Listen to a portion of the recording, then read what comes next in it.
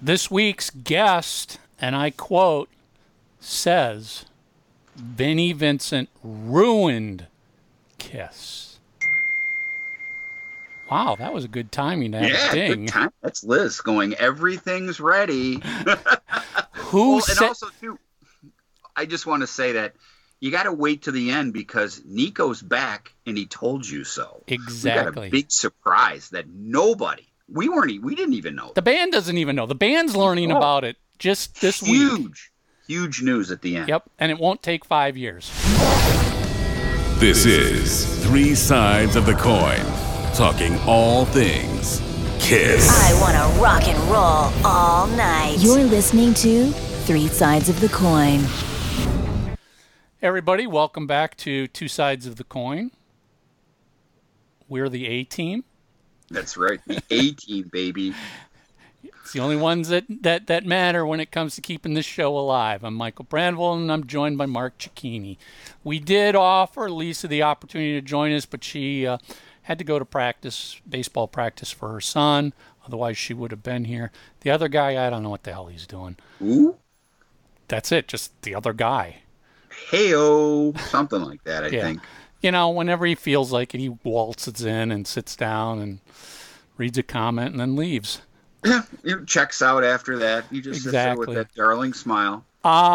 So real quick, before we get to this week's amazing guest, which is kind of a continuation of last week's show, I want to mention the Left for Dead CD is now available on Amazon. So Finally. Yep. We apologize, but it was completely out of our control. Certainly was. It was all on Amazon. They were taking weeks for everybody, not just Left for Dead, to get the print-on-demand CDs set up. But they are there now. Just when you go to the Left for Dead product page on Amazon, it's one of the formats you can buy a CD.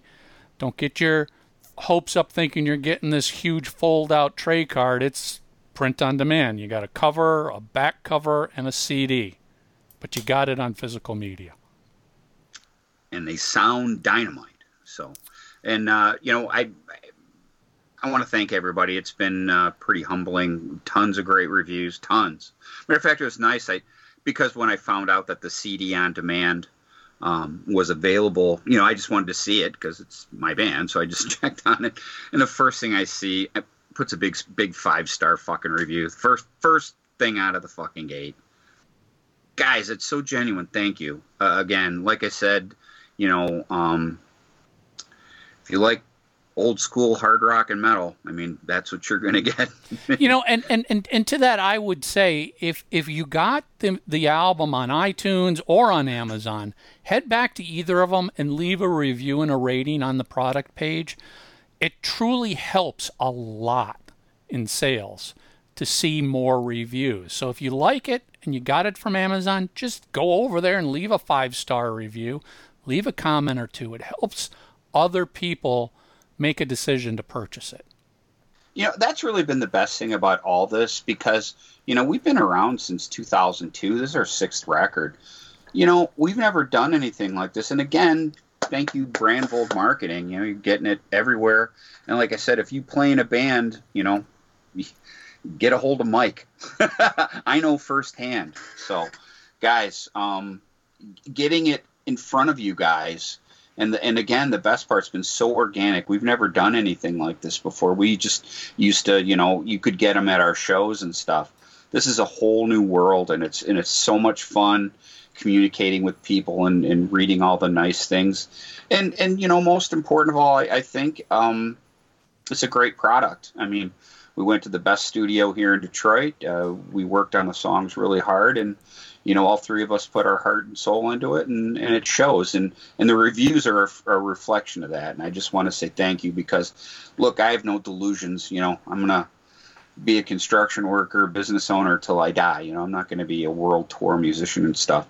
It's just nice seeing your passion. No different than this, I do 3 sides every week because I love it, not because it's, something that makes me tons of money. And the same thing with, playing drums and music and stuff. It's just something that makes me happy. So it's nice when, people go, hey, you do a good job at that. And, just means the world to me, because I don't care what I'm doing, podcast, music, business, hockey.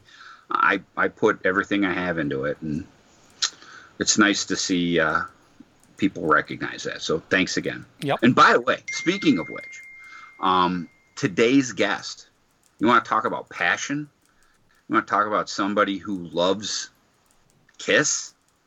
You'd be hard pressed to find anybody more genuine than our guest this week. And let me tell you, somebody I've known for a long time, and God, there's not enough nice things to say about this gentleman. And Mike's known him for a long time too, so it's not just me. Passionate.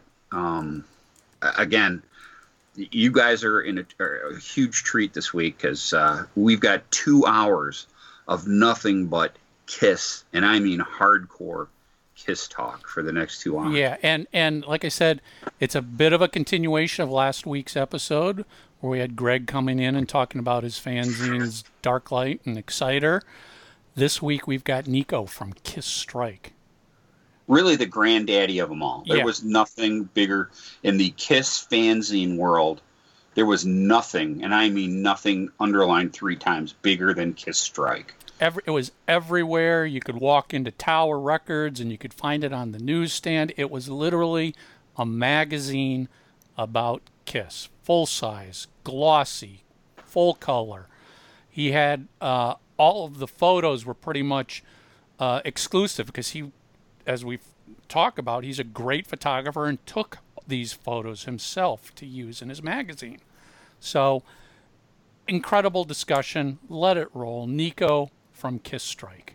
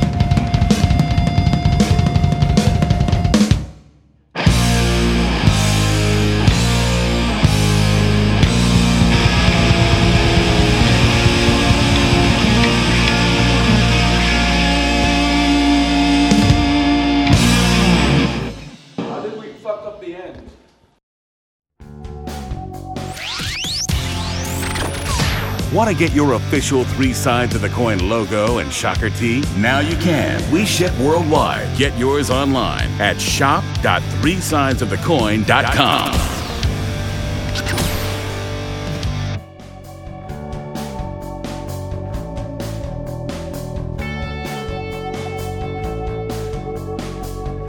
So, Three Sides listeners, we're continuing. It just dawned on me. We're continuing with sort of the Kiss fanzine theme from last week. I want to welcome, we've known each other for many years. Mark, you've known him for many years. I want to welcome the legendary, very much so, Nico from Kiss Strike. Now, you've done a lot. The biggest Kiss fanzine worldwide. Yeah, I mean, I think that's safe to say. I would say, not say, it's true. You've done a lot more than Kiss Strike, but if you're a Kiss fan out there, you probably have seen Kiss Strike online, or you might own a few issues. Well, this is the man behind Kiss Strike, the legendary Nico, the guy who, he's the first person I remember was like always at every Kiss show with a camera taking photos all the time. The first fan that I knew of that was doing that. You're like photographer extraordinaire, Nico.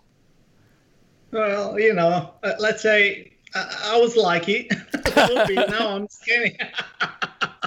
I'm scanning. Now I'm a professional photographer, and I see the job I used to do, and I'm like, well, you needed to learn a few tricks, but anyway, the enthusiasm was there. I was trying to learn as much as I could, and trying to, more than try to create art, I was trying to document everything, because I knew that those moments were just going by, and if nobody would capture them, they were just gone.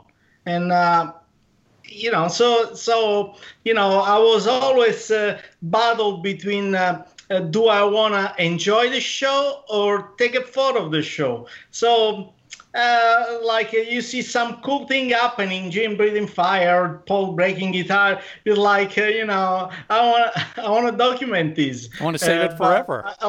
So I ended up at one point, when I was following tours, I was making myself a rule, like one concert I shoot, one I enjoy, and one, everybody knows now, I took the video.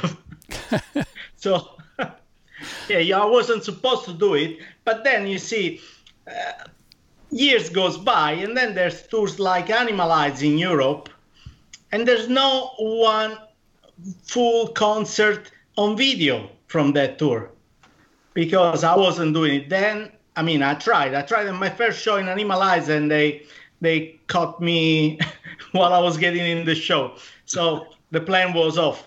But on the other hand, you see that nobody else did it, and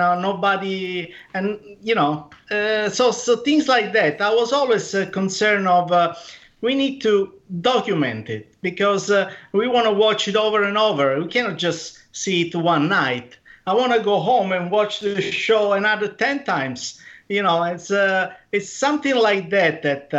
And I was always battling with Kiss, because you're not supposed to do it. Oh, we don't want you to do it. And and I'm thinking, you should be appreciating this, because one day you'll need it. Well, but at one point, there was Bruce asking, you got footage from Asylum, from Animalize in Europe? Oh, I need some. He said, hey, well, I didn't start then. Well, Nico, let's get a little background history here. So, when did you first become a Kiss fan, and how? All right. By the way, Nico, okay. are you back in Italy, or are you in Australia still? Oh, no, I'm in Italy. Just curious. That's where I belong. I mean, I can travel the world, live everywhere, but deep inside, I'm a true Italian. So, Mark, I know you too. You got that. Real quick aside, Nico, have you ever had pasta from 7-Eleven? Of course not. No way. You need to torture me. to eat it. Sorry, Izzy, but that just never gets old. I know the story. No It way. drives. No way. Izzy just gets so pissed when I bring it up or somebody brings it up online. He's like, "Stop beating the dead horse. It's not funny anymore." Once I was even told off by Paul Stanley because he told me, "Oh, you know about this new restaurant at the time? It was a new chain, the Green Olive Garden." Olive Garden. The OG. Olive Garden. Russell calls it the OG. I wanted to take Russell to this really nice Italian restaurant in Detroit. And he's like, "No, we want to go to the Olive Garden." And I'm like, "You got to be fucking kidding me!" You know, Mark. You know what that's like? That's like if you go out and visit Russell and he wants to take you to like his hometown pizza place, but you go, "No, I want to go to Pizza Hut."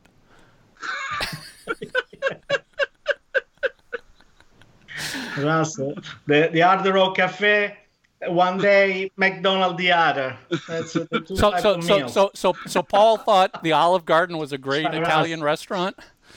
So yeah, no, he was asking me because he's Italian. He's gonna, tell all the worst things about it. But I actually went there, and I must have said, for an average American, that was gold. It was a good stuff.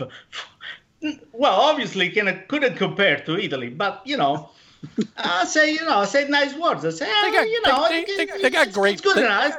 They have great breadsticks. And then Paul was like, "You don't understand anything about food, you kind of," because I was telling. I didn't know how to if I had to trash it. Otherwise, Paul would say, "Oh, why are you trashing our Italian restaurant?" So, when they ask you a question, you don't know what to answer. So I answered the wrong one. But anyway, better than 7-Eleven for sure.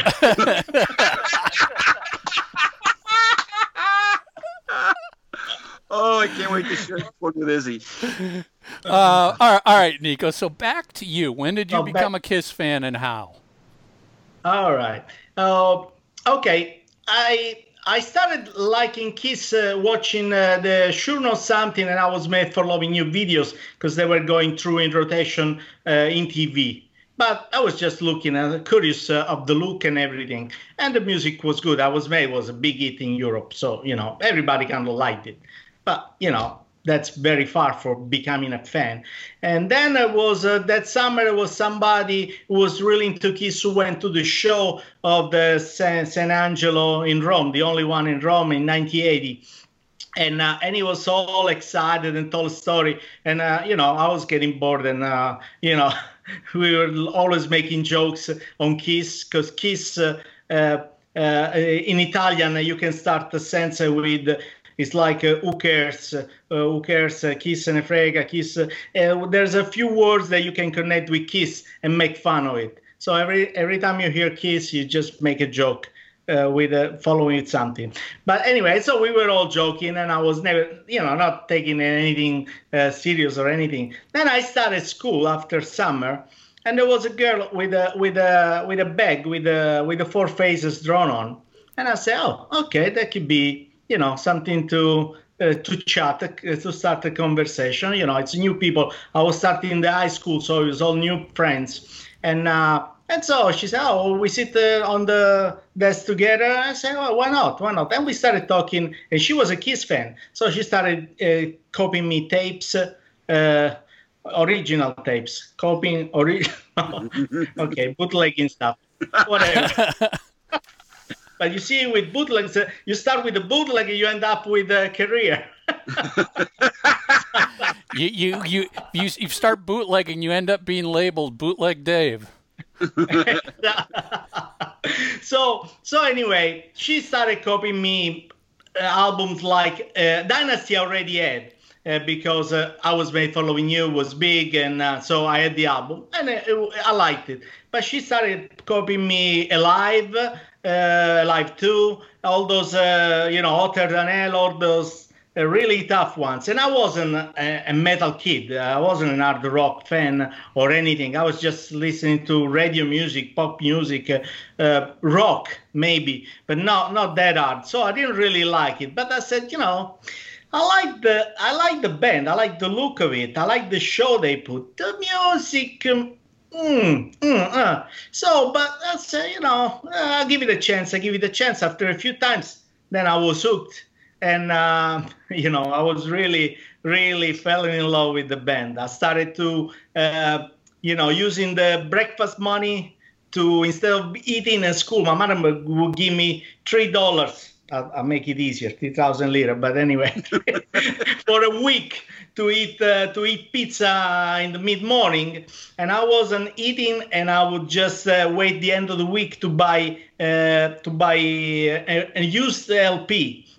And so, it's like every week I was getting a new album. I was starting getting into the music. So then, it was full love. I started just trying to spend all my time doing Kiss stuff. And so that's how I became a Kiss fan. It's just coincidence. It's through friends. So you started, like you said, in around 1980, which, as we all know, was the changing period for Kiss, from Dynasty to Unmasked. Did you quickly go backwards and discover the classic early albums? Yes, as I said, I started collecting all the older ones. I mean, Dynasty was at the time, but the only thing I could get was all the Dynasty. Actually, was Unmasked at that point. But anyway, I was getting all the older ones, and to be honest, I wasn't too disappointed when The Elder finally came out. I already had all the other albums, so I really was into the original band. Eric was new. It was okay. I mean, I didn't mind. I still like the original band, no matter what. The first four guys, and Eric was welcome though. It wasn't like too big of a problem.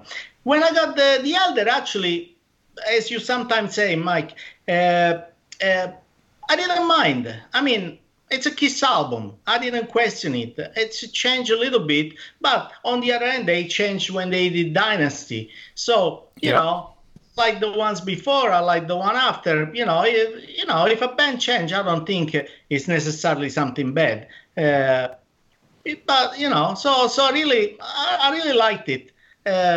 Even though I understood that it was gonna give problem to the band because nobody else liked it, when I was hearing comments and stuff. So, I was like, And then when I go back to Creatures, that was perfect. So it was modern metal, but still with the rawness of Kiss, Nico, so after having gone back and discovered all of the original albums, did you start moving forward questioning like, that Dynasty is a lot different than Rock and Roll Over, and Unmasked is nothing like Kiss Alive, and I mean, were you starting to question things at all, or did it not matter?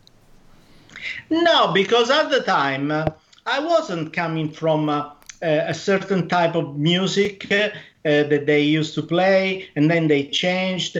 At the time I joined the band in a certain way as a fan. At the time I was listening to The Elder, Dynasty. They were all different styles of albums.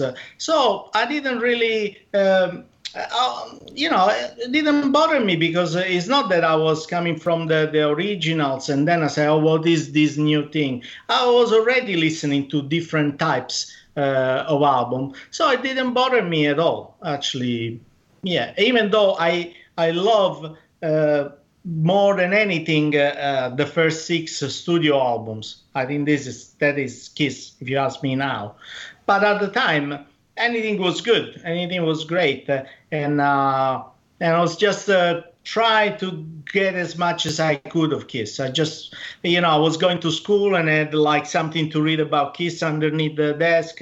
I was doing everything else, I was doing everything, just Kiss, and nothing else mattered. No, really, I didn't pass a couple of years in school because of that. Because all of a sudden, I said, what's these books? I gotta do the kids things. And so I was getting tapes. I was making the costume for Carnival. We have Carnival. I remember one year I didn't pass the year in school because it took me 3 months to do the Gene Simmons one, the one from Creature. All the little, from the boot, the little knobs, whatever. And then and it took me 1 month for each of the other three. So it took me like 6 months doing kids' costume. How could I pass the year in school? Instead of going to school, I would go to my friend's house and we would make the costumes. So by the time Carnival was over, it was already more than half of the year gone. And and I had many plans, so, didn't care. Luckily, my parents were good enough to pay school. I keep buying things, unfortunately, but it's funny because that's the same thing that happened with the driving license. But that's I tried to get the driving license, but I was too busy with the fan club, and so I didn't pass. And then I became too long time, that I needed the license, but I didn't have time to get it. So at one point, I just bought that one as well. And and the funny thing is, the first time I used it was in the revenge tour in the States. And I was driving with Gerhard Wimmer. I had a main name in Kiss from Austria. And we had a kind of an accident, like spinning, following the Kiss tour bus. It was around your area, Mark. I remember. Joe Marshall told me about it. So that was crazy. And you didn't end up in the median of 94, did you? In the what? That's an inside joke. All right. It's an original Kiss Crew joke. Okay. No, anyway, it was. I was okay driving. It's not that they give him driving license like that. You have to go through certain steps. I was driving okay. It's just that driving after the Kiss show, tired. We Gerhard put in the heater up. I was, I fell asleep. Not that I was. Didn't that happen on the way to? I want to remember. Didn't you guys miss one of the expos in '95 because you just couldn't keep driving? Oh, that was '92. That could be another story. I remember that one. I mean, I wasn't there or anything, but I remember you telling us all about it and everything way back when you just. Oh, the thing then was that after the show I was tired, but then we say, are we going to follow the Kiss bus? If we follow the Kiss bus, we know exactly where the Kiss hotel is. So, okay, we'll sleep later. We'll try and keep awake and do the traveling. So, yeah, well, it didn't work. Nico, when did you move from just being a Kiss fan who loved the band and the music to the guy who is following the band and obsessed with the band? When did you take it to the die-hard level? Okay, well, the fan club came after I was already obsessed. I mean, I started trying to anything that had a Kiss on. I was gonna get. I wanted to get it, and I was putting advert in music magazine to try and trade merchandise. Trading music magazine. Kiss magazine clippings or audio tapes from concerts or anything that was not easy to find in Rome. I would put adverts in Kerrang from England and all the magazines I knew worldwide just to get contacts from other Kiss fans all over the world to try and trade my Italian things with their country's thing. So I already started that way. And actually the fan club came about because of this. I never really... The idea was never to get close to the band or talk about the band or do what an actual fan club is supposed to do. I started from a point that if I make a fan club, I will be a referring point for many people. So it will be easier for me to get stuff. And So it wasn't really like an idea like if I make this magazine, I will get to know the band, or I will. That was so far away from my wildest dream. So the band was in America. I was in Rome. Meeting the band was inconceivable at the time. I mean, I didn't know how they would approach the fan or the fan club. So I was just really starting the fan club to try and get more contacts possible to collect more merchandise. That was the beginning. And after that, I actually saw that, I could improve the magazine. Myself, I've always been trying to make better things. Anything I do, the next day I want to make it be better than the day before. So then I started getting into it, and I say, okay, well, once I do the fan club, I'd better do a better magazine. And so I started trading my Strike magazine with all other fan clubs worldwide. I was trying to get what's the best things they do, what's the things I like the most, and including Strike. And so, I was always trying to get the Strike magazine better. And I was lucky enough, or, when you do many things, you get lucky one way or another. It's not even a matter of luck at that point. It's just you threw so many fishes will come if you start throwing many, whatever. I forget some English, but okay. And so basically, I got in touch with Dan Starr from LA, and he, another famous. I will refuse to comment and mention that name. All right, I know it's a bit like Vinnie Vincent. You said it. Oh well, at the time it was a great thing for me because he was sending me photos that nobody else would have seen besides watch them in Strike. So then I would have exclusive stuff for the first time. Before I used to just copy an article from here, copy a photo from there. I didn't have anything that was only be able to be seen in Strike. And so once I got that, after a couple of years already, so then I started thinking, wow, now I can do a magazine that it's all original stuff. It's a solid thing. It's actually something that the strong point of the fan club. And so at that point, they came about also with the Crazy Nights tour in Europe. And at that time, I said, I'll follow the whole tour or the most of it. I saw 18 shows out of 23. So I did pretty much everything on that tour. And I said, with this tour, I can give out flyers. I can spread the word. I can take photos. I can have a lot of material. And then I can really start doing a great magazine, on its own. And so that's what I did.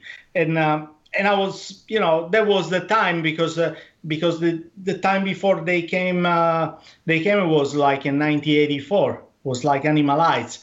And I saw one concert in Animalize. I went to Switzerland, saw one show, and that's it. After that, they didn't come anymore to Europe until 88. So, and I couldn't afford, I was young, I couldn't afford to try to go to the States to see shows, Asylum or time. Then I did the military service 1 year, thrown away, for nothing, and that stopped me as well. So really the big chance that I had was Crazy Nights. And at the time I already had Dan Starr. The name, no. You need to put the sound when I say the name, and and so with his help, which he was also touring with me, that was his last tour because then he did something that didn't impress the band and he got kicked out. But he didn't impress anybody, not just the band. He was selling his passes and tickets outside the venue. You get them for free. You don't sell them. So, not me. It's not me. I don't know. Okay. In emergency, I don't know if you. I don't think I've ever done that. I've done other things, but not that. but so anyway, so in that tour it was great for me because I also learned English better, because with school you don't learn anything, especially if you read in Kiss magazine instead of studying. So my English improved a lot, traveling 1 month with Danstar again, and my photography as well, because we got to thank the guy somehow. The then save strike.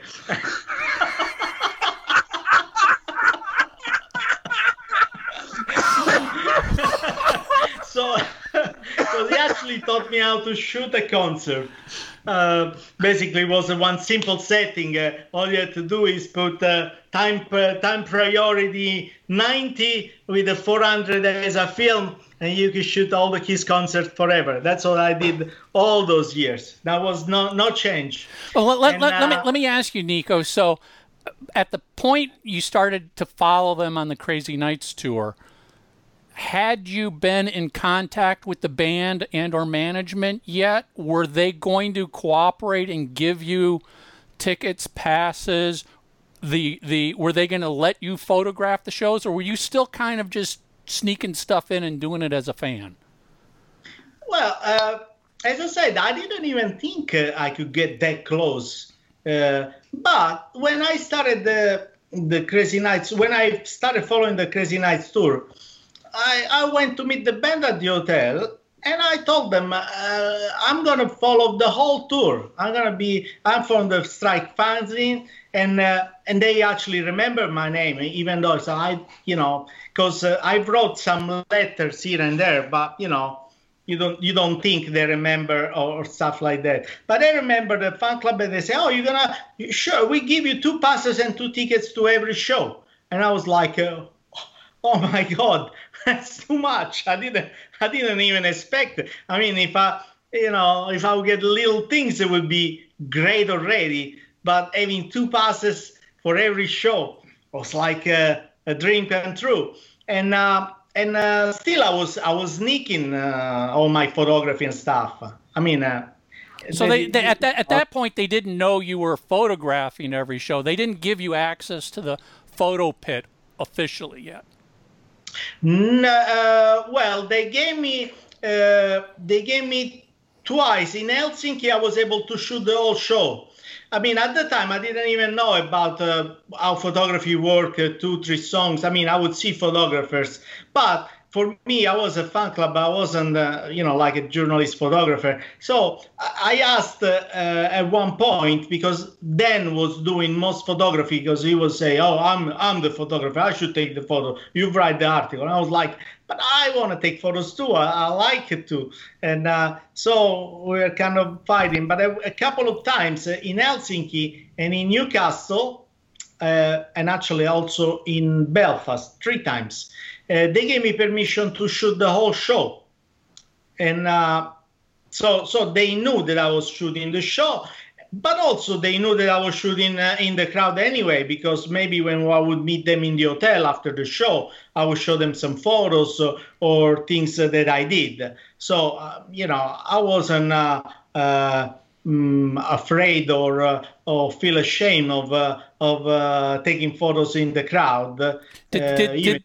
Did they ever tell you something like, "All right, yes, you can do this, but don't sell the photos, you're not permitted to do this," or did they just let you do it out of kindness?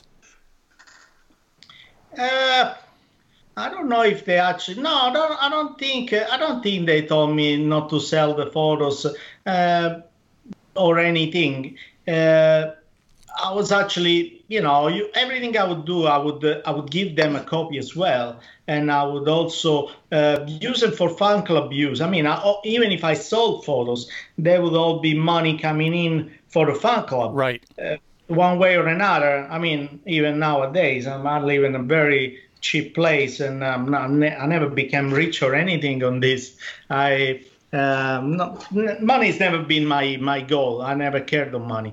If I had money, I would just use them to reach my goals. So to make a better strike. I mean, if I had more money, I would print more color in the magazine. money for my own personal thing. I mean, I was working 15 hours a day, 7 days a week for Kiss. So what would I need the money for? I mean, sure. It's never been. I mean, if I had money, really, it was to buy more merchandise, to put more stuff on the merchandise list in the magazine, or to get a better magazine, or it's money's always been like a mean to become better. You basically invest. I think it's. Sorry. I was going to say you invested everything to further promote Kiss. Exactly, and I think the band realized that.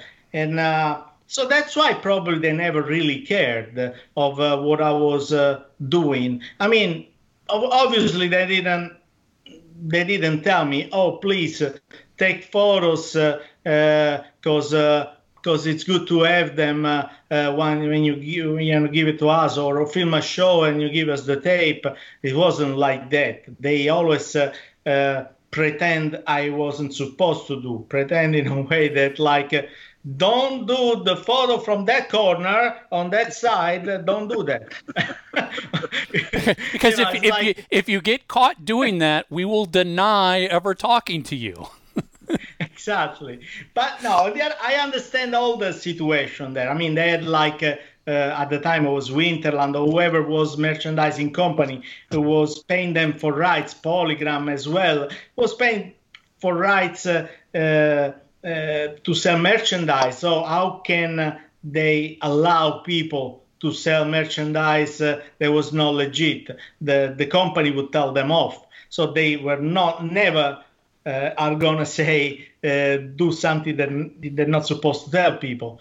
But underneath, I knew they didn't mind too much. Also because one thing was, for them it was important, the fact that who was doing this and why. I mean, if somebody who doesn't like Kiss goes to a concert, film the show, makes money, and he doesn't care about Kiss, he just cares about making money, they don't like that, and I understand why, because those money is just stolen from the band. If a fan does it, one way or another, I make $1,000 on something, I buy a Kiss thing, which goes back to them anyway. And or I'd make a better magazine, which makes them look better anyway. So anything I would make money is money that would go back to their benefits anyway. So they wouldn't mind me doing it. Until a certain point, probably, if I would do something overboard a little bit, they would be a little upset when I did like a photo special, something like I put a little like this one was the first one that pissed them off. But well, so tell us what pissed them off about that special. Well, they told me that the difference between this and a magazine is that this is merchandise. And also because they were licensing merchandise, they were getting money. If you want to do a magazine, a photo book on them, they would get money, the royalties. So it's because that issue was all photos and didn't have articles. Exactly. Whatever was a merchandising item that they wanted to get money from. And it's always been a thin line between those things. Yep. Because the other time Gene got really upset me was when I did the CD-ROM. I don't know, at the time I did the CD-ROM. You had that one. His years. I did a CD-ROM with the story of the band. And that was a merchandise item. I understand that was right when that technology was starting. Because I hell trying to find a computer that would fucking play it. Yeah. I mean, there was I was the first one doing a CD-ROM on Kiss. Yep. Because there was many companies doing CD-ROMs. There was a friend of mine, actually it was Paolo Piccini, which is the guy who did the Kiss book, the one with Gene with the red background and the yellow, whatever. It's one of the Kiss book from Italy. Yeah. And this guy got a job as a technician to create CD-ROM for Sony, Coca-Cola, all the big names. And he said to me, why don't we make a KISS one? And I say, oh, that'd be great. And we can also show it to the band. I mean, when they see it, and then tell them we can make a professional one, an official one for them. And so then when I actually saw Gene, he didn't agree with me. He said, well, so this is a prototype, so we can make more copies. We can make one. Well, I say, yeah, well, it's to show you. But how many copies of this prototype you made? Oh, well, 1,000. Well, that is not a prototype.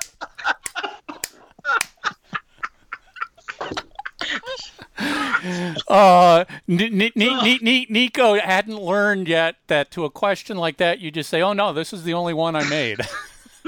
He knew already because I was in 95, I think it was. But anyway, I went to this tour, and as soon as I see him, I say, like, you got anything for me? And I'm like, well, no, the new strike didn't come out yet. Well, anything else? I say, well, no. You don't have a CD-ROM? Like, yeah, actually, I forgot that. I got it in the car. You can't pull one over on him, can you?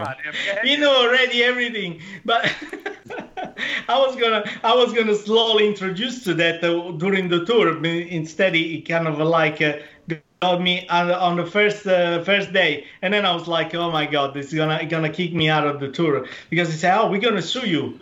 And I say, why? Well, you know, this is bootleg. This is merchandise. I'll send you my lawyers. I was like, oh, if you have to.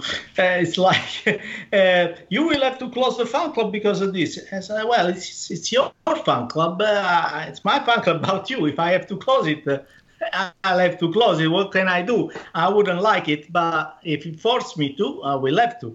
And he was like, oh, you don't understand. Well, this is really serious, you know. And I was like, you know, he was shouting at me. I'm short. He's tall. It's like, I was like, yeah, I'm sorry, but yeah. And I was becoming even shorter than I already am. And so at one point he looked upset. And then I looked at my friend that came with me, Alessandro, who helped me with the fan club. And I said, this tour, forget about it. We got to go out, buy tickets. You know, I don't think he's going to. Then 10 minutes later comes the tour manager. Nico, here's 2 laminates for the tour. I was like, ooh, maybe he wasn't too upset. He just needed to make a point to scare it into you. Yeah, I mean, really, at the end, it didn't really scare me because, I mean, we knew each other. We knew everything. I know it was a bootleg.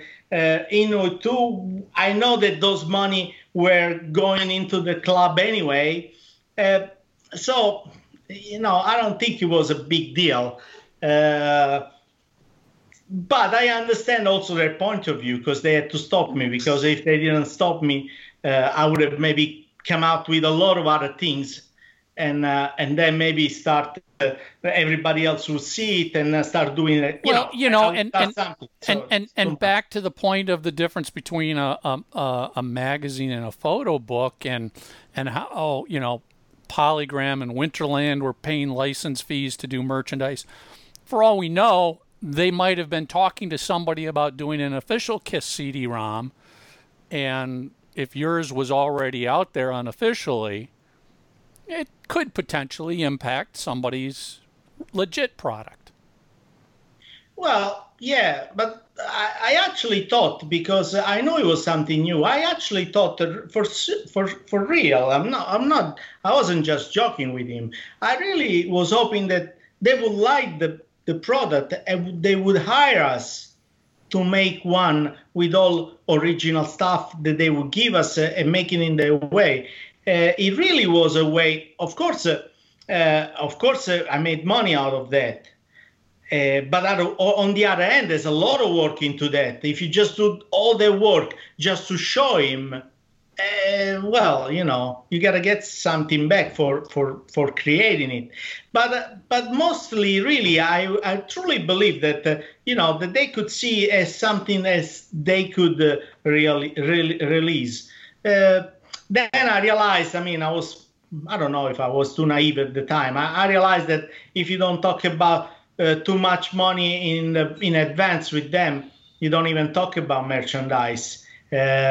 Well, it's unfortunate. I also think the idea of wanting to do that is good, but you kind of went too far when you produced 1,000 copies. Yeah, well, they could be, but I don't know. I don't really need to apologize. Everything I've done has been in their favor, and I thought that there could be really something that could, be another product they could release, not licensing to a company who does it and just sell their names, but actually they could do it as their own official product, like a videotape or something they release. But they didn't think it that way. Now you would have gotten Gene's attention if you said, Gene, here's a CD-ROM prototype I made, and I'm willing to advance you $50,000 for the rights to do this officially. Now you've got his attention. I know. They've always been in a different league, money-wise, with me. It's like even I could have an idea of doing something. I know that they wanted. I think at the time it was maybe a wrong information, like $20,000, or you don't even talk with them about merchandising. And because sometimes you could have an idea of a cool item to make as merchandise, but then if you don't talk those money with them, it's useless to talk. So then Well, that was also too right around because when Dave was doing the Kiss Vision stuff, he was hoping to do that same sort of thing. Yeah. You remember back in the day, there was lots of fans doing fan type stuff like that, and look, as you know, if you remember, Nico, I used to make all those shirts and all that stuff. I sold a boatload of. Well, the reason being, though, is now the younger fans don't realize this. Go back to 1992. Their shirts were horrible. And I mean fucking horrible. And I was just making like the first album cover, Dressed to Kill, Hotter Than Hell, that kind of stuff. They didn't even make the most basic of basic Kiss shirts. And I'd sell the shit out of them. And fans would oh my God, where are you getting these from? I'd tell them I'd make them, because a lot of fans like you and Dave with you guys made stuff because you saw it like, this is what fans want. I mean, that was one of the great things about Strike. Everybody loves Strike. And I remember when I first got to know you in the early 90s, you were the fact that you're from across the pond, as they say, and you're putting out an English edition. You know what I mean? You just made your scope that much bigger. It was 5 languages, actually. Yes. I remember being so impressed by that. I'm like, oh my God. You because remember the little box, you used to have to check what fucking language you wanted on the little, because we used to put all our flyers out. Like I'd put them out for my videos and shirts, and Nico would have his, for Strike, and all the other fans. And it was such an exciting time because the fans were so hands on back then, and they were, to their credit, they get a lot of garbage for we're going to sue you. The truth is they left most of us alone, and you know what I mean, because like you said, in my catalogs I always sent out the latest Kiss news and what was going on, and here's when the tour starts, and all my videos are over here to buy, but it was also a couple pages that had at the time, but pre-internet, the most up-to-date Kiss news you could get. Yeah, like talking about Dave Stryker, it's the same thing. I mean, and I understand when he talks about it, he wanted to impress Kiss with the evolution of Kiss.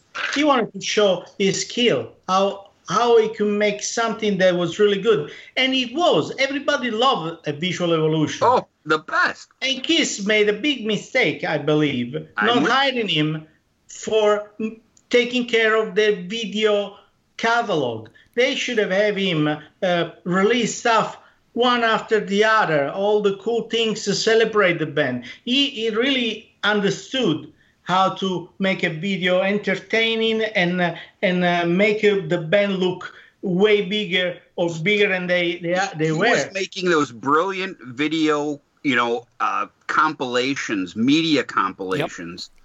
Yep. Way before anyone thought of stuff like that. And they were fucking great. You know what I mean? They were so well done and so perfect. I mean, again, keep in mind, go back to the VHS days. Nobody did it better than Dave. Dave was the standard. Exactly. That's why I said it's a pity that Kiss didn't see this as an opportunity for somebody who gives them their ability, their knowledge, their passion to do Kiss stuff, and instead they catalog them as a bootlegger. It's like it's way different than that, the story, because if they would hire all the bootleggers to do official stuff, they would definitely benefit. I mean, not all of them, but somebody like Dave for videos, it was fantastic. They could have me, for example, as I was already probably the biggest fan club, as you say, the best magazine. Hey, there's an old saying here. You know what? If it ain't bragging, if it's true, you know what I mean. What's the biggest? My aim was always doing a better magazine, and at one point I realized I was the best one, but not because it wasn't more like a thing I had to be the best magazine. It was just I want to do a magazine better than the past issue. And at one point, if you do that and you keep doing it, you become the best. But it was, I didn't. It's not that I was caring about being the best. It's I was proud, obviously, to do a great magazine. But as I said, at the time, Kiss, instead of doing Kiss Central and stuff like that, which was fantastic, or instead of doing all along that, they could have also hired me or somebody else who had the quality to do a professional fan club magazine, because Strike was great compared to the other photocopy or black and white print, but Strike could be 10 times better if they would send a check to the printer, not even to me. I mean, they could just say to me, make the magazine all in color. How much is the difference? This much. We pay the rest. And, without paying me, they would make the fan club look better, or hire me and make an official fan club where they would get the money and I would just get a paycheck for the month. I didn't even, I don't care if they would make 100. Nicholas, sorry? Nico, did you ever run that by them about, hey, hiring you or anything? Did you? Because I've seen Kiss around thousands of fans. You are one of the ones that whenever I'm with you, when I see you with them, they genuinely still to this day adore you. You could when you look, you know exactly what I'm talking about. They still love you very much. Glad. No, I'm glad. Actually, I was very happy after I had to stop the fan club because my son was born and I was on the other side of the world. So I couldn't keep running the fan club and at the same time taking care of my little kid. So then I had to stop. And so when I started to see other shows after I stopped, I thought maybe I don't have the fan club anymore. They're going to just go like, who are you? Go buy the ticket. Instead, actually, it was good because I passed the level from being the fan club kid or man to a friend. So it was great. I thought, I didn't know because I thought maybe they're nice because I have the fan club.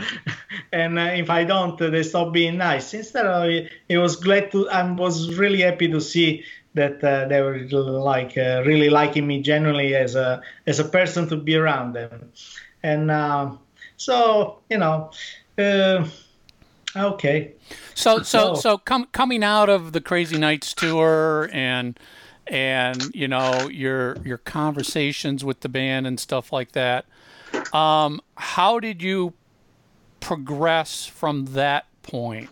Did they just kind of welcome you into the Kiss family and just kind of let you do what you wanted to do, occasionally keeping you in line with a few conversations every once in a while with Gene? How did things move along from there? Well, unfortunately, I always had to struggle for things. They didn't really make things easy for me or for any other fan club. I mean, they created the Kiss Central to help the fan club, which was a good idea, but I don't know. I didn't get anything out of that. I mean, there was no interview I could do because of that, or getting anything. It was pretty much the same story all the time. We just got nicely the recognition on Hot in the Shade as a fan club. We got the letter. Gilda would give us some information, would be kind of a referring point to us things, but not really a big deal. And when you would do a tour, to try and get an interview with the band, even if it was Strike and it was one of the best fan club, if not the best,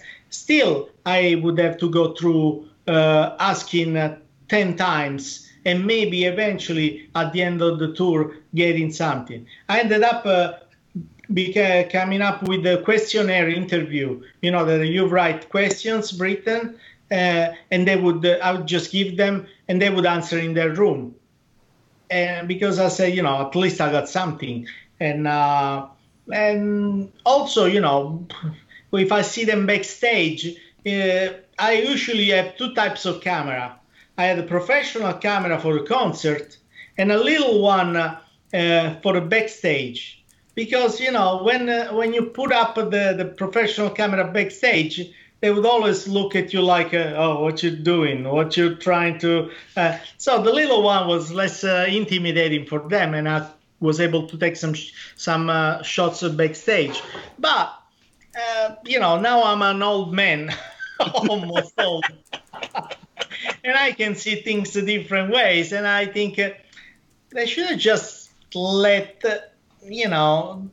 be themselves more available.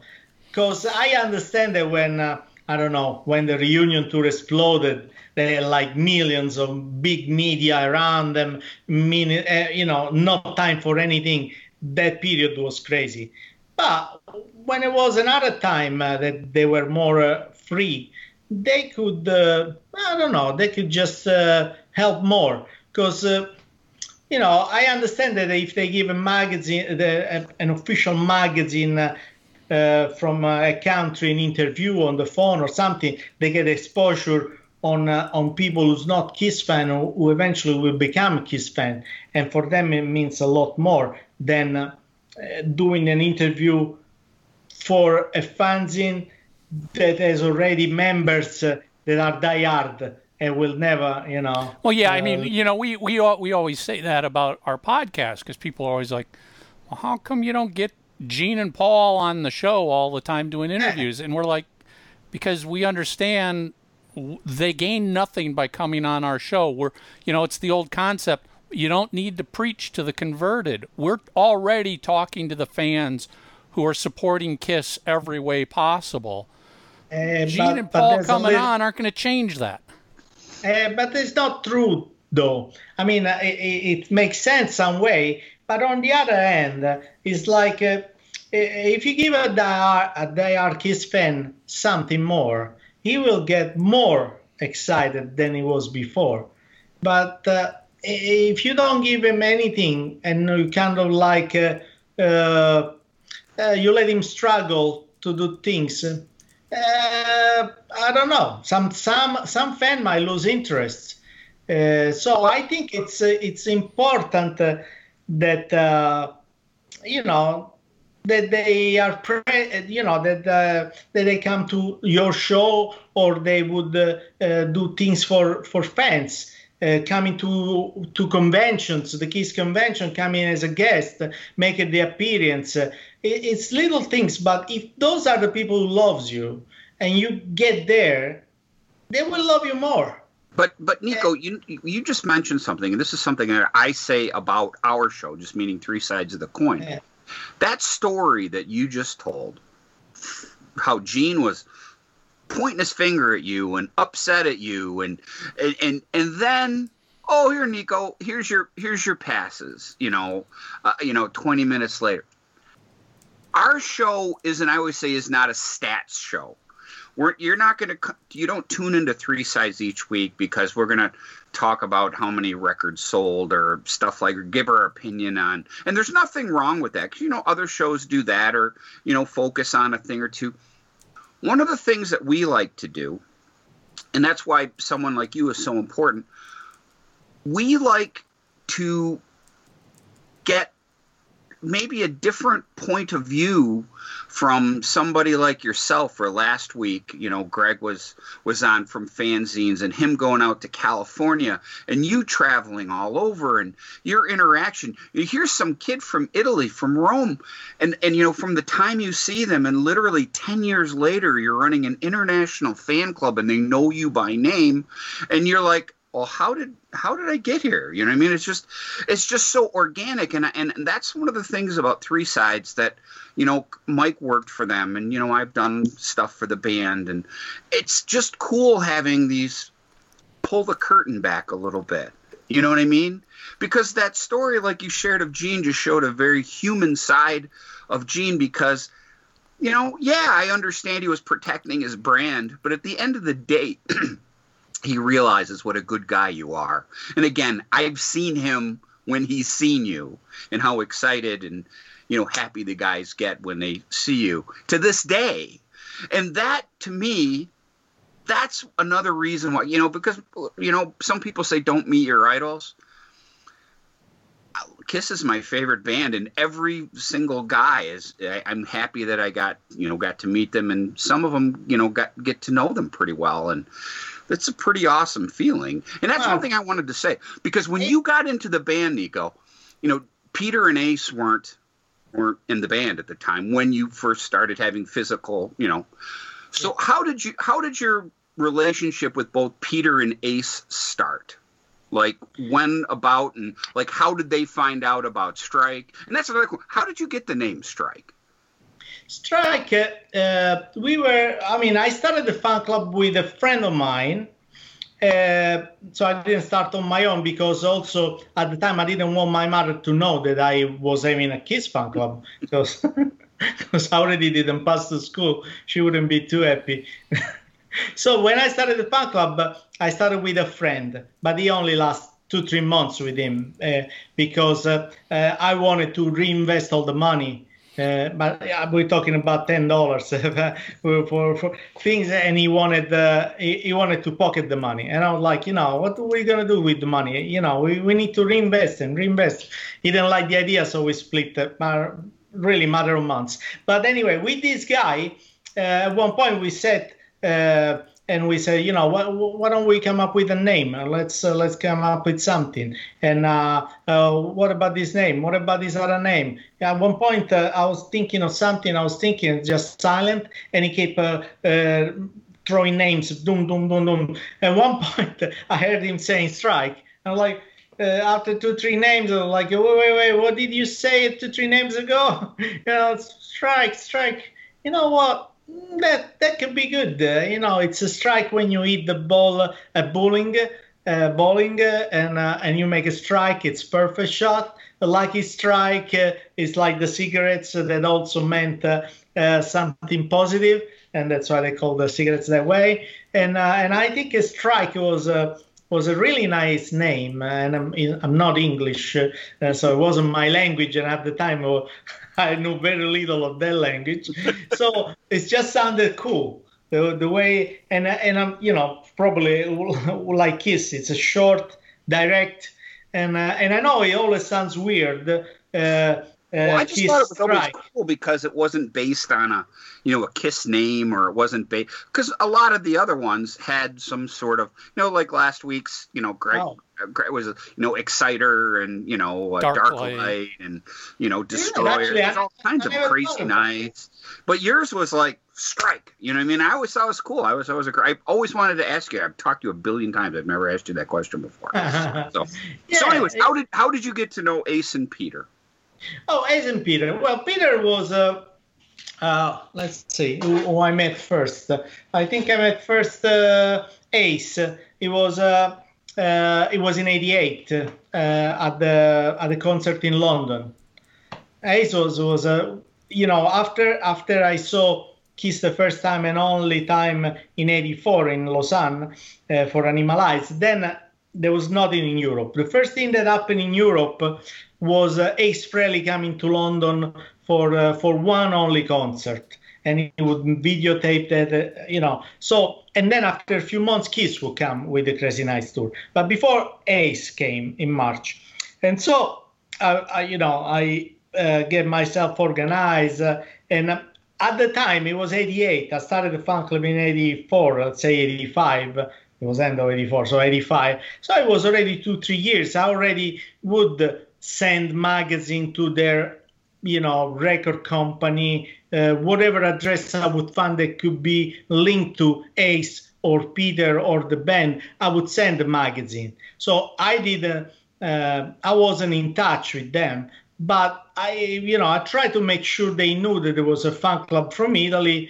even if it was fairly bad one. It was only photocopies at the time. So, but at least, so when I got to see Ace, he already knew who I was of the fan club, but I never met him. But the fan club was a good business card, in a way, introduction card, because when I went to see each of them, they already knew about me beforehand. Maybe Peter not so much so, because Peter didn't do anything before Chris, because I met him the first time in '92 when there was the club tour from Kiss for Revenge. He was doing his shows. That's when I met him. But Ace, I met him before, and through Eddie Trunk, Megaforce, I already got in touch and I anticipated I was going. So I was gonna get a photo pass. Actually, not even a photo pass at the time. As I said, I didn't even think of asking for a photo pass, but I was telling that I was getting there. I got in touch with the Italian magazine HM that they had like a photographer in London who was going to interview Ace.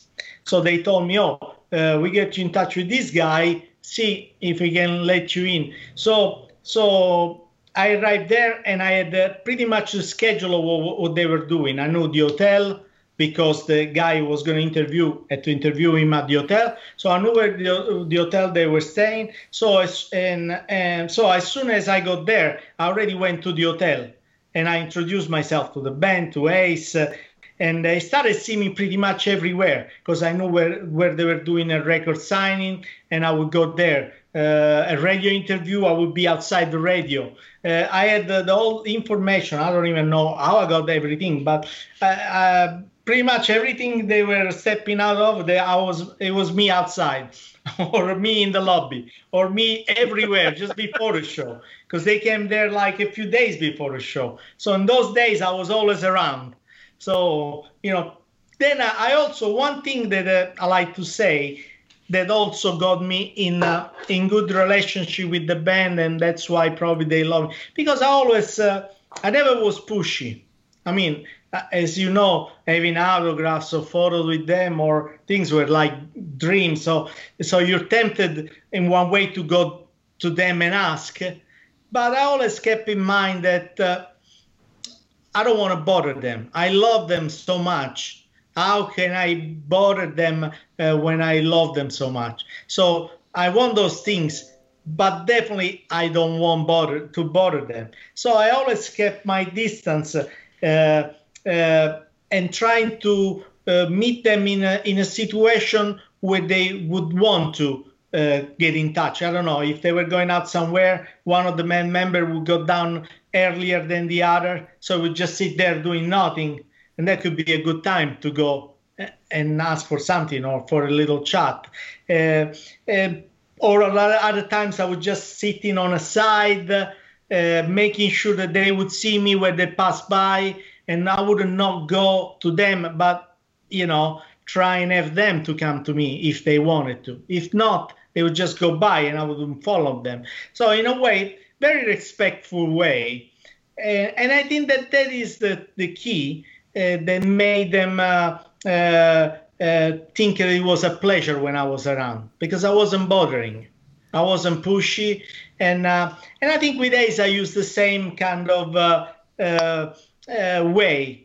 I was everywhere, but never bothering. And so, they were curious about me and trying and starting to get and asking questions, what you do, where you're from, more than me, sign this, sign that, have a photo. So it was a good approach, I think. But, I didn't make strategies. It's just the only strategies were don't bother them. Don't make them upset, because it's the last thing you want to do. And so with that, probably that was the key. And at the show, I remember at the show of Ace, I even bought the ticket first. I arrived in London with the ticket of the show, so I didn't even ask for a ticket.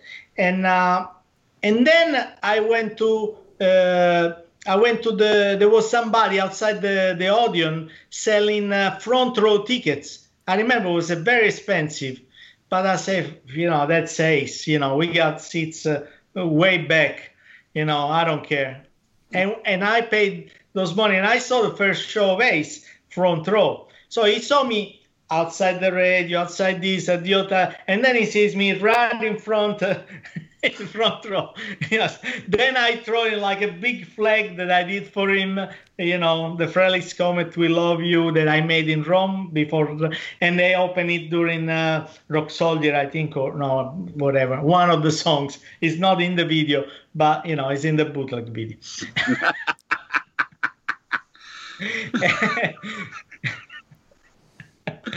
Anyway, so... So basically, I showed him love more than you could expect. In fact, actually, at the album that came out, they even put me in the special thanks. Me and my friends that came with me, Monica and Simona from Florence, we were all mentioned in the special thank of the album. And we didn't do anything for the album. We just were there.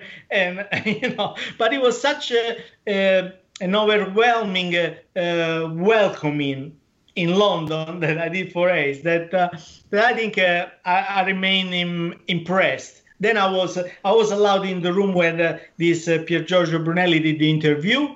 I told the guy, please let me stay with you in the room. I will do nothing. Just I won't bother. And that's what I did. He got me in the room while he was doing the interview with Ace. All I did is I sit in a corner. I kept my mouth shut all the time. I just remember that he introduced me, and I shake his hand, and I did nothing else because of respect out of the guy of the interview. I told him I won't do nothing, I won't bother you. That's what I did. I didn't bother. I just say, for me, it was just being in a corner when he was doing the interview. For me, it was being in heaven and look how it looks like in heaven. So it was great. With Peter, instead, I met him in New York at the Chris concert, and I was lucky because I came in March, in April in '92 to the States, to New York for a Kiss convention, my first Kiss convention. That's where I met you, and so the month after, at the convention, I met Lydia Chris. Mm-hmm. And so I became friends with her. And when I was going back the next month, because in May there was the tour, I got in touch with her. In the meantime, I brought her or whatever it's called it. And so when I got to New York for a Kiss club tour and Chris, she asked me to go with her. She asked me. I asked her probably. but she took me with her to the show of Peter, and there was Bill Cohen there. That was also the first time I met Bill Cohen, and so she introduced me to Peter. So that's the best thing it could happen. Lydia Chris will introduce you to Peter Chris. That's a top, and so I got in like with red carpet, let's say, like it was very, very easy. And the rest, I don't know. It's probably a character. I'm always an happy kid, even when I'm an happy 53-year-old kid, and I always been even when I was younger.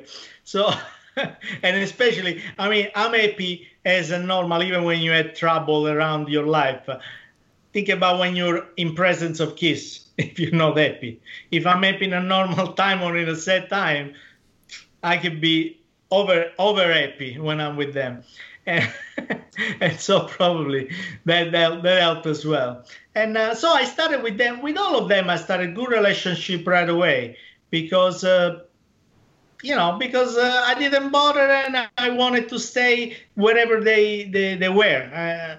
I could go visit the cities during the tour instead of waiting in the lobby. Instead, I was always like hours and hours, the days off. I was like a full day off in the lobby, getting teas or any other cheap things, not to spend too much money and spend as much time possible in the lobby without being kicked out.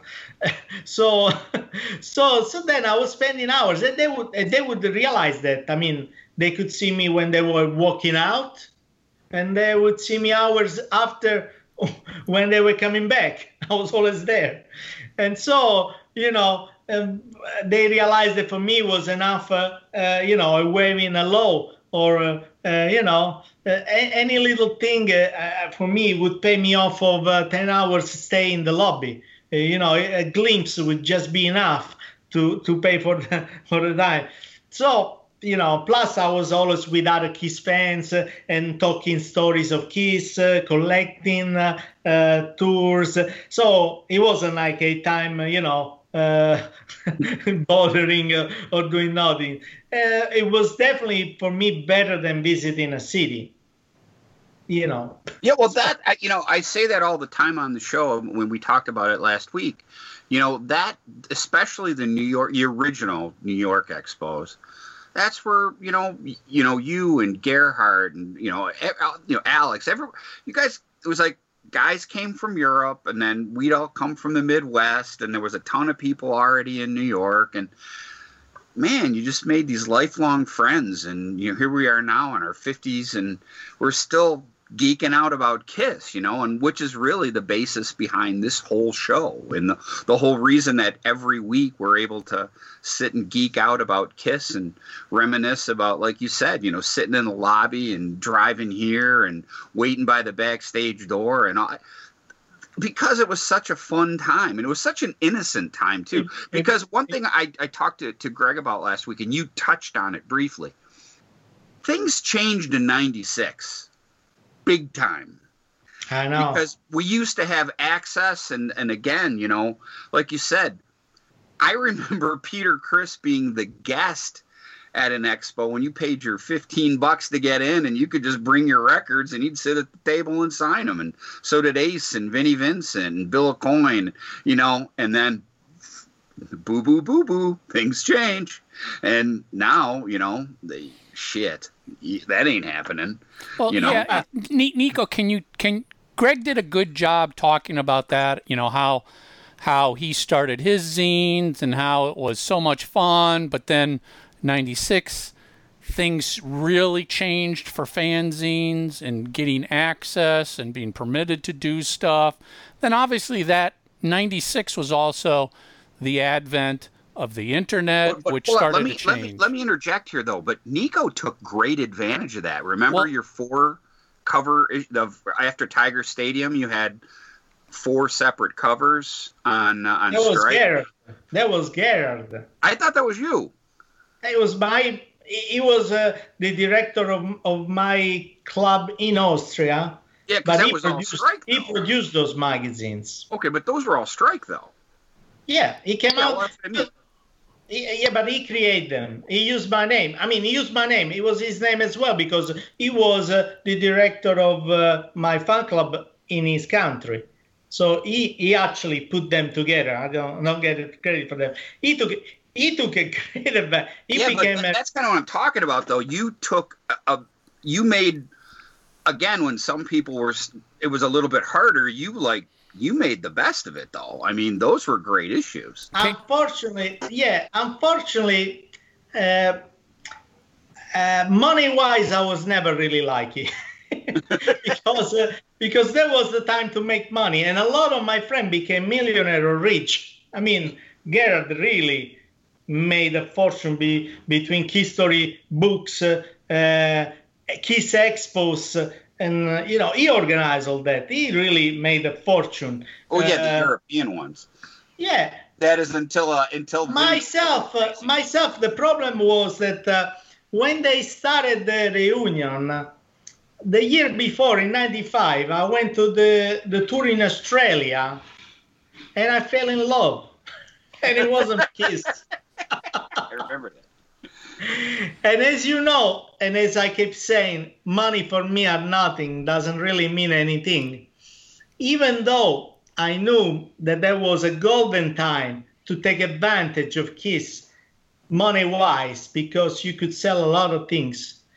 I actually was in love with this girl and instead of working, I spent time and money with her. So instead of investing money at the right time and spending a lot of time making more because that was the perfect time to make money, instead I was spending less time and investing less money in the band.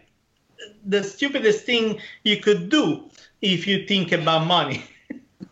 But I was never into money, and I always follow my feelings. So I love the band. I spend 20 hours. Even if I make 10,000 a month for Kiss, but I don't like any more Kiss, I stop doing Kiss. It's like it's not my case. It's just an hypothetical situation. But what I'm saying is that when I fell in love and I really wanted to spend more time with her, well, then it didn't matter that I could make a fortune in that time. I would spend time with her. So that what you say that there was a great time for make money. Yes, it was. And yes, I didn't take advantage of it. And I don't regret it either. And I would do it 10 times this, because then I ended up with a wonderful son, which it's 18 now. And if I had to, decision, my son or maybe $1 million because of the money coming in that period, still my son wins. Amen. Yep. So it's like, money is really nothing. I mean, American usually make a big deal. Now the world is making a big deal about money. The media, everything seems like it's money. But in reality, money is really nothing. It's just a mean. And definitely happiness doesn't come from money. I mean, I could be happy. I was the happiest man working 15 hours a day, 7 days a week. So it's not money. I don't see any money. If I see money, it's to keep working 15 hours a day. But I was the happiest man in the world. So you don't see any money. You just work. But if you do something that you like, that is way better than gold. So, put so much interest in, I want to make money. But make something you like. That's way better. And so that's what I always did in my life. And now I'm a photographer, videographer. I do weddings and things. I love to do that too. And I don't do them to make money. I don't really know where I can make more money because I don't care. Every time when I had to stop the fan club because of my son, my question was to myself, what job would you like to do without having to travel a lot? Because if I was doing the Kiss thing, I would have to travel a lot. And I didn't want to leave my son behind with all the traveling. So I said, I got to quit Kiss and I got to do something local. okay, what I like to do. And then I thought, well, the things I love to do the most in my life is when I'm in the pit or when I'm in the crowd with a camera and I take photos of Kiss. That is my top. And so I said, well, let's get into photography if that's what you like the best. And that's what I did. And now I'm one of the best in Rome, by the way. And I'd say in the world. But anyway, I say myself, and I don't care. It's no, but I know I'm at the good level. I don't care even to be. I don't even consider myself as as my profession has always been Kiss. This is a side thing because I cannot do Kiss, but actually knowing all the top photographers in Rome, I'm at a good point. But anyway, so so back to the original thing, I didn't take advantage of that period. And also, I was not even upset of that period because, as you say, the other guy was like, all of a sudden, nothing for the fan club anymore. Kiss is not available. They don't let me do the things they used to let me do. I didn't really care about it, actually. But not because I understand. I mean, you come from having lots of free time, very few magazines interested in you, few concerts here and there, few little tours, to the reunion period where you do 250 shows in a year, where you have no magazine around you, TV.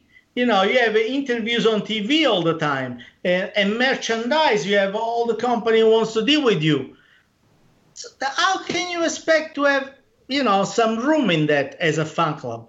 So I never was upset for this because they say, well, obviously, it's what they're gonna spend time with me, and not give a TV interview nationwide.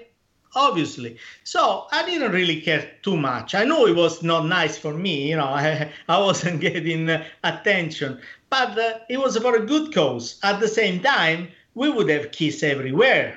If you remember the reunion, like finally, instead of insulting you for being a Kiss fan, they would go like, oh, you're into Kiss. Oh, you did this, you did that. Wow, everybody Kiss, Kiss, Kiss. So, and plus, we knew Ace, Peter had to go through bankruptcy and stuff like that.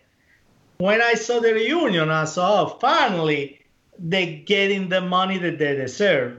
They're getting a better life. I was feeling sorry for what Peter and Ace ended up doing, living normal life. I mean, they were my God. They are my gods. And if your God, I have to struggle to live, it's not nice. I like to think of them living a rich life because they care about money. Speaking of also, because you're very unique. You got to know everybody. Can you speak a little bit about Bruce and Eric Carr and Tommy and Eric and Vinnie, if you want? I know how the European thing ended. Or Mark. Or, yeah, that too. Mark, I only met him once at the Atlanta convention. I met Mark twice, but I did get him to sign some stuff, so that was pretty cool. No, I got an interview with Mark, and it was really nice. He was very soft-spoken. He was almost shy. I remember it was shy and sweet. Mm-hmm. That's all I remember as a general impression. And he was so great because he was the last one that I was going to meet. When I met him, he was the last one. Once I met him, I was like, oh, my God, done. But Eric Carr, obviously, was even sweeter than Mark. He was just art of gold that was walking with foot. It was just a wonderful person. he would all, and plus, I mean, we were lucky that what he loved to do, it was also what we love him to do. He loved to spend time with the fans. He would, even if he had time off, instead of visiting the city or staying in the room, he liked to go down in the lobby and find Kiss fans to talk to. So, and it was one thing that I always like to say about Eric, to just give the impression of how it was, is that sometimes he would just tell me, look, Nico, sorry to interrupt this conversation, but you see, there's other Kiss fans over there. They might get upset that I'm too long here sitting with you. So you mind if I go talk to them?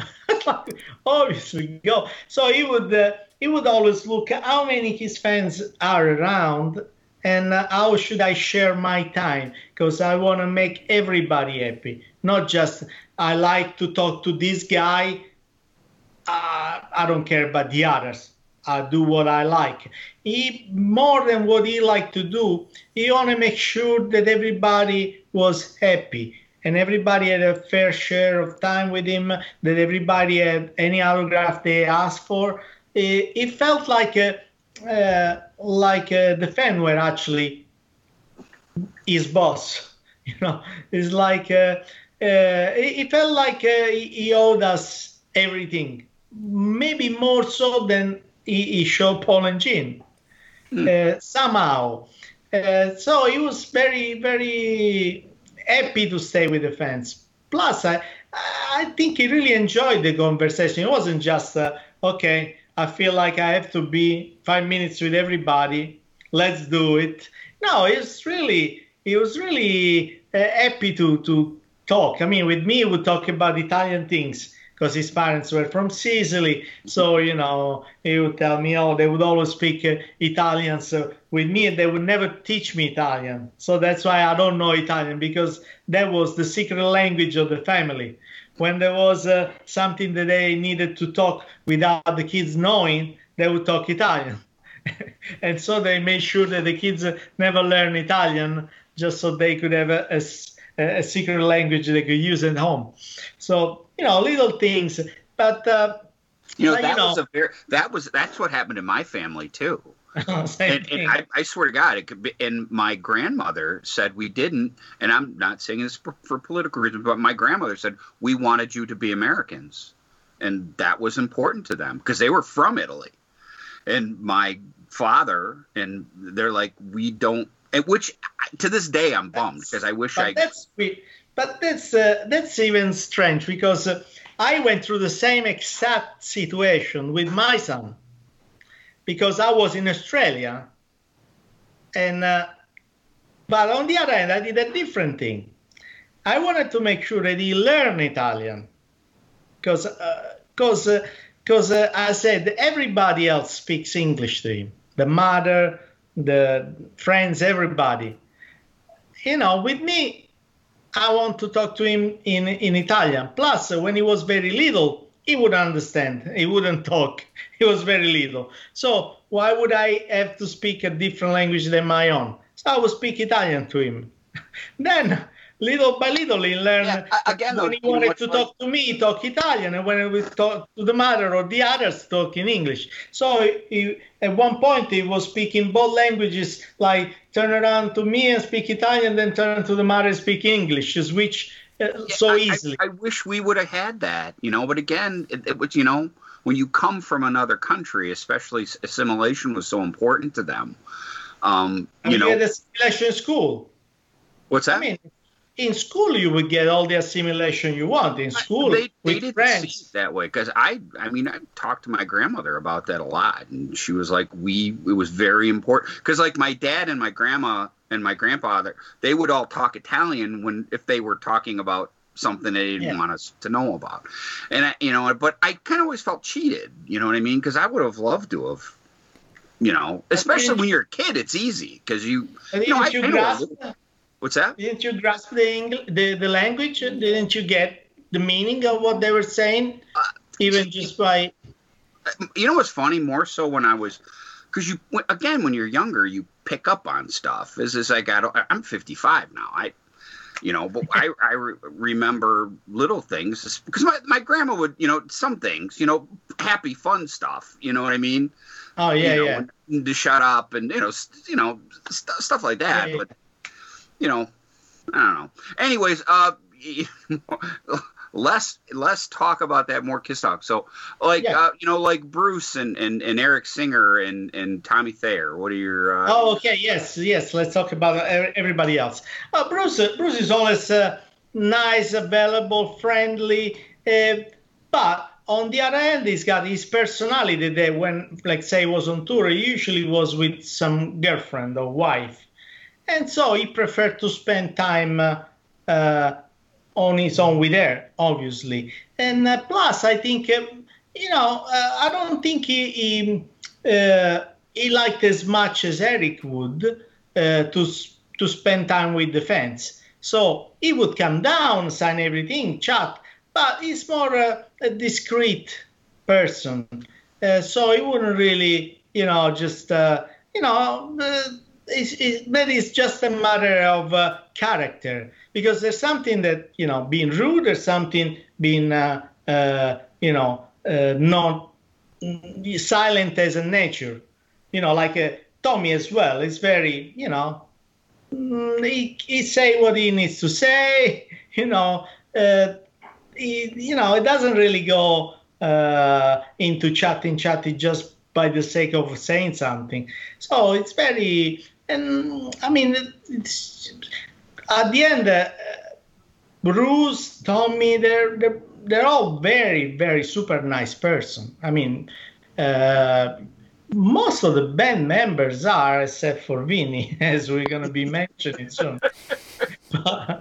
I know you were on that European. No, I'm gonna say a few words about Vinnie.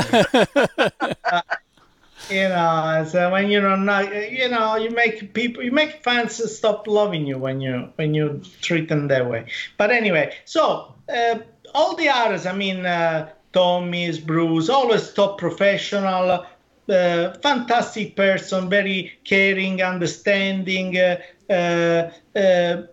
perfect. Eric Carr was different just as a character. He was as nice as Bruce and Tommy, but obviously he enjoyed spending time. It's like Eric Singer as well. I mean, up until recently changed a bit, but he used to love go out after the show with the crew more than with the band, because he felt there were more people of his, his, let's say, level or his environment, that he would just be more relaxed with. We got to consider when the new guys, all of them, joined the band, the four original were already gods, millionaire, that lost probably touch with normal life, but the new members were just more regular people than superhero rock stars. Well, and to that, I mean, you got to keep in mind, especially with Tommy. Yeah, he was a musician. He was in Black and Blue, but for many years prior to becoming the lead guitarist, he was tour manager, road manager. I mean, that was the time I was working with Kiss, and I remember, all the way back to the convention tour, Tommy was the guy I would call to get something, access to something, answer something. If I needed something from them because I was working on a project, Tommy was the guy I would call. When I was doing Kiss Online, if I wanted to arrange an interview with Gene or Paul after a show on the Psycho Circus tour, I called Tommy and arranged it through Tommy. I remember the first tour where he was in the band, and I did an interview with Tommy. It was very odd for me because I didn't see him yet as the lead guitarist in Kiss, even though that's what he was still the guy that I was just talking to all the time about various things. Or he'd call me and go, Mike, can you get this? Can you reach out to that? So there's a perfect example of somebody who came in, and I remember in my interview trying to get him to talk about that, of like, how did it feel to go from one day being the person arranging interviews to the person giving the interviews? I mean, that's got to be a mind twist to some extent. Yeah, but also we got to consider that the 4 originals, they were like, hooligans or, people with, that they just love rock and roll and love the idea of sex, drugs, and rock and roll, crazy life. Well, 2 of them loved the drugs.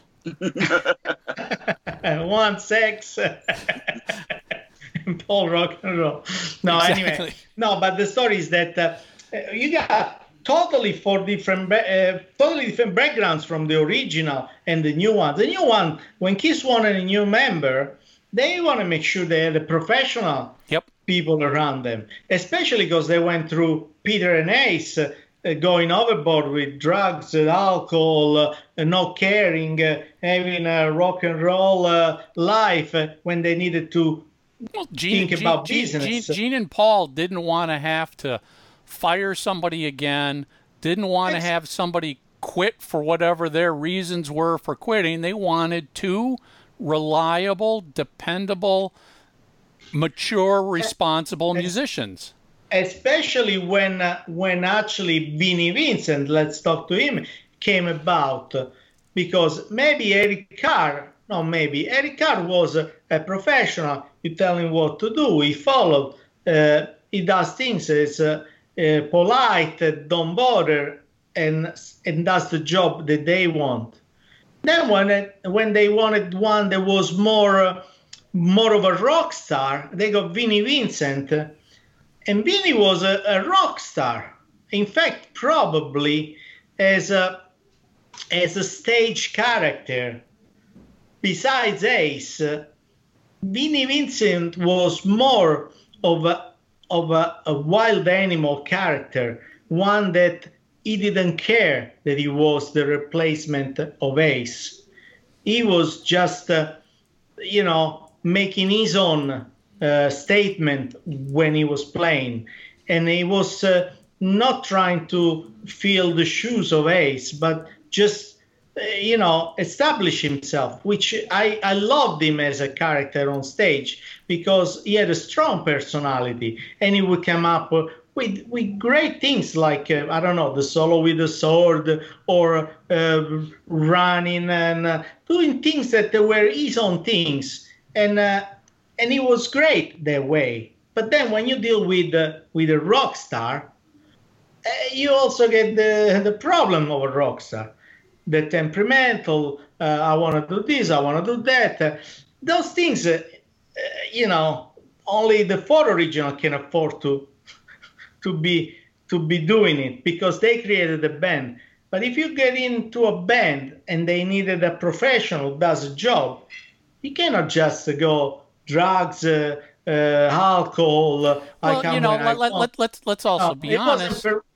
Let's be honest with Vinnie. Prior to him being in Kiss, he was nobody. I mean, and I understand he played in other bands, but he was never a superstar prior to Kiss. Made Vinnie Vincent a name musician, so he honestly didn't have the right to act like a rock star so quickly, because he was just becoming somebody in the rock world. And he never understood you can't become a bigger rock star than Gene and Paul in their own band. That would never happen. I think Vinnie had the same attitude that Ace had. Ace was nobody when he joined the band, but he had the feel of a rock star.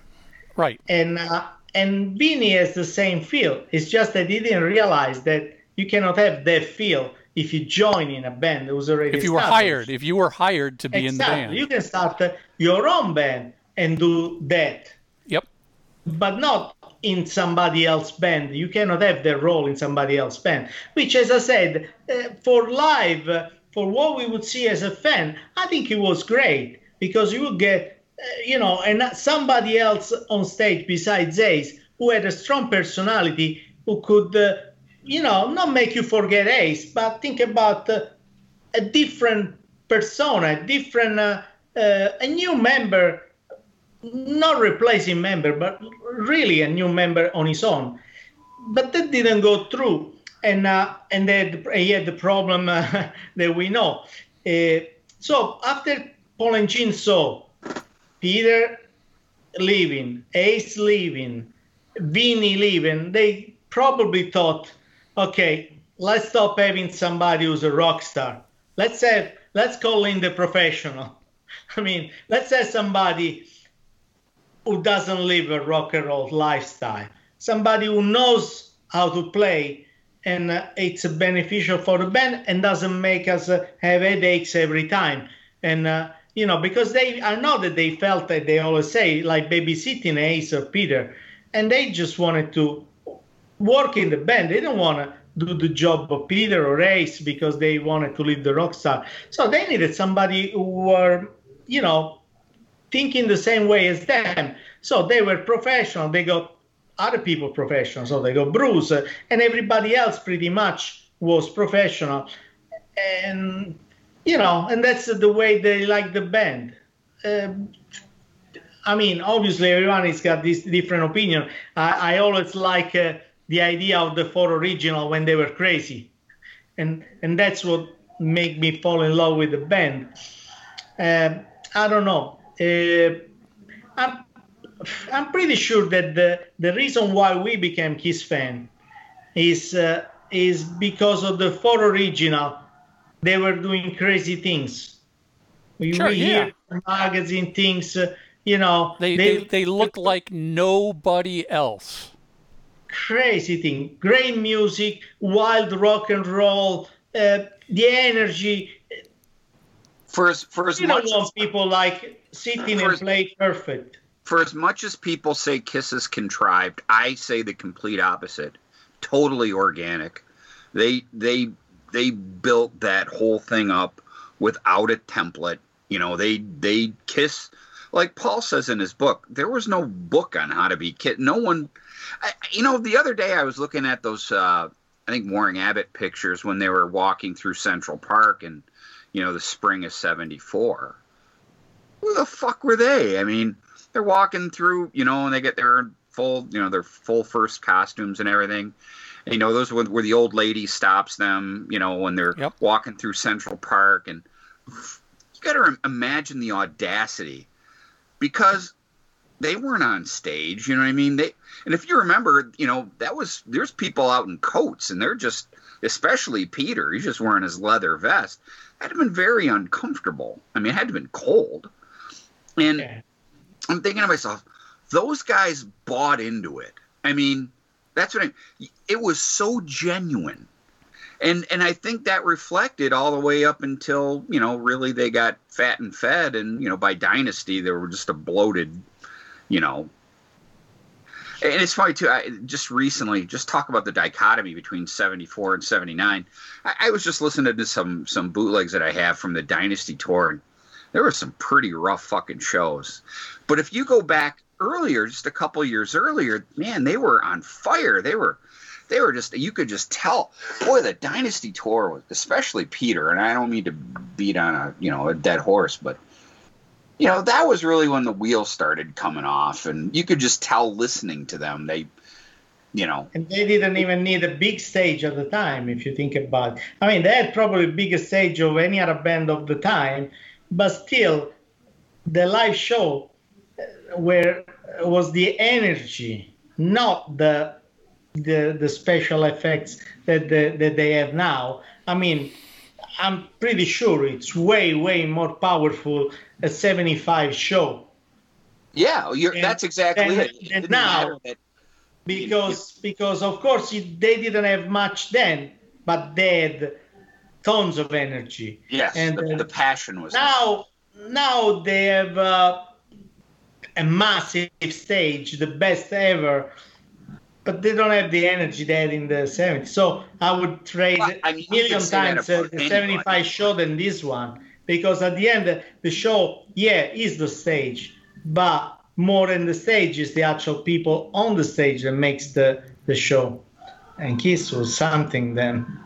Yeah, well, it's funny, though, too, because I really think that Dynasty was, for lack of a better word, that's when they kind of stopped caring, or at least a certain segment did. And that, you know, for as much as I sometimes harp on Eric Carr playing too fast and everything, and if you listen to some of those Animalized shows, and especially on the Asylum tour, those bootlegs, I mean, he's playing 1,000,000 miles an hour, and it kind of loses the groove.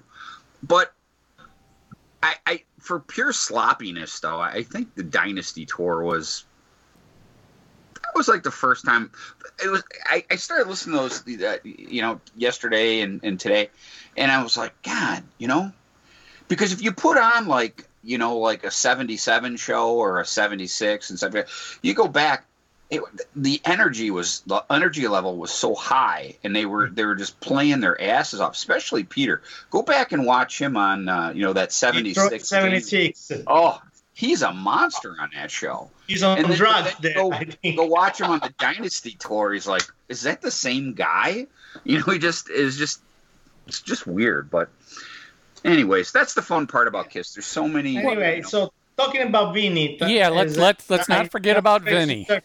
Well, you probably, I think Alex told you about something about the European tour. Well, I know exactly everything that happened there because I was in direct touch with Gerhard almost fucking crazy, And unfortunately, I got to meet somebody who was a very bad person. I mean, Vinnie could be as talented as you want, but when you are a bad person, then all that talent goes in the second part. Because, now I see Vinnie, I see a person I don't like. It doesn't matter if he impressed me with 10 hands solo and does old stuff. He lost my attention in the minute I realized he's a bad person. Why is a bad person? Well, we know what he did. He tried and sell fake stuff to the fans and charge them overboard. With Gerhard, he made loads of agreements on what he was supposed to do, and he kept changing all the agreements to his liking. He would abuse getting champagne, French champagne, and not caring when he was not supposed to, getting airplane flights where he was supposed to be on the bus. He would like, you don't do these things. I mean, that is not nice things to do to people. Doesn't matter if you're Vinnie, Vincent, or whoever. You cannot be such a bad person, taking advantage of everybody, of everything. And really, whatever. As I said, if I got to judge him from Creatures of the Night, Lick It Up, whatever he done on stage, hands up. But I don't even want to see those things once I know who he is. So, no good words for Vinnie. And all his pathetic comeback, come on. It's like, you got to be a fool to believe him again and that he's a nice guy. It's obvious. And plus, then he made a comeback, but then he came back to be Vinnie Vincent and be the rip-off Vinnie Vincent, not canceling shows and everything. So it's the usual himself, a bad person. Whatever all the little details of what he does, he's just a bad person. And that's all I want to say about him. And I used to like wanting to meet him. If I see him on the street, I don't know if I'll go say hi or ask for an autograph. Probably not. In fact, I actually saw him at the cruise before a show. I knew he was in a certain room. I was like, I don't know if I want to go say hi. It's okay like that. When I was putting the article of the Kiss Convention tour out, after all he did to my friend Gerard and every other people around him, he had the balls to write me a letter and say, Nico, please make me read the article before you print it in strike. And I answered him, I say, Vinnie, I'm going to write what I saw, and I'm going to comment on what I thought it was right and what wasn't right. And you don't have to say anything about it. You read it when it comes out. And that's it. I close my relationship with him right then. I mean, you cannot just be an asshole and then because you're Vinnie Vincent, put everything under the carpet and pretend you're a nice person. So, you're Vinnie Vincent. Don't act like that. Do it with the people you can. Definitely, I'm not the one who's going to cover your bad things. Actually, I'm more of a guy that if I see something wrong, I'm the first one who make sure to tell everybody then instead of hiding it. So, that's Vinnie Vincent. Unfortunately, we had one bad member out of all of them. But 1 out of 10, it's okay. I mean, it's a good average. You can expect with all the people in the world. And he was barely there anyway. Oh, and wait. I want to answer this. Ask me the question. Ask you the question. Okay, all right.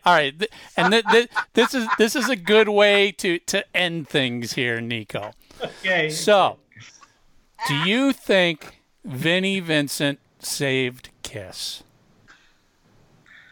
Well, what I think he done, in saying that I liked him on stage, what I think he's done is ruined the band.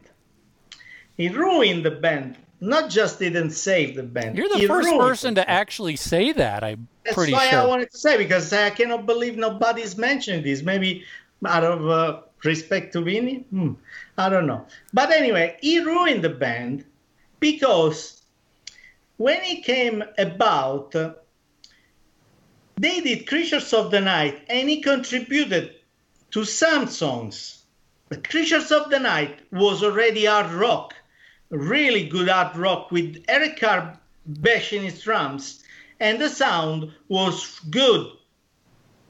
And it wasn't because of his Eddie Van Halen type solos that the songs were better.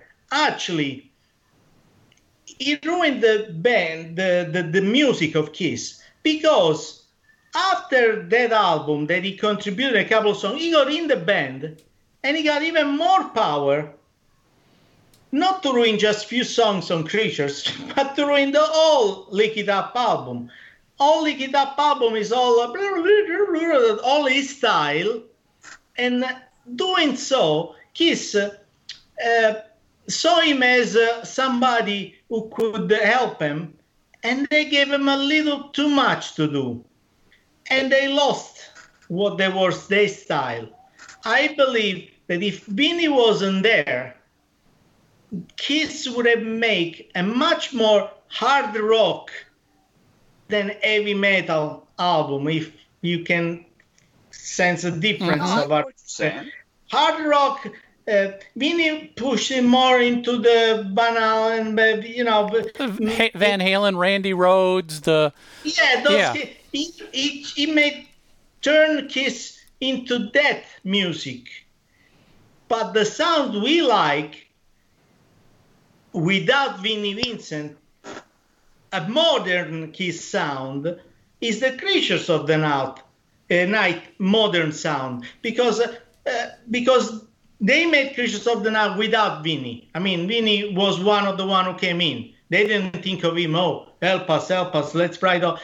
He just made some songs, nice, whatever, but all the songs all together were really hard rock in a Kiss way. They was really good. It was kind of like a trademark in new music from Kiss. Vinnie Vincent pushed too much on his own, pushed toward himself the band, in a way that the music changed way too much, way far from. In fact, if you listen to then Animalize, was less than that, less than what Vinnie. You could see that Vinnie wasn't there anymore, and the sound was, I think, way better than Lick It Up. But it's still, I mean, with Mark St. John, it still had the fast guitar playing. Exactly. I know what you're saying, because I feel like when after going through Vinnie and Mark St. John, they realized that guitar style is not suitable for Kiss.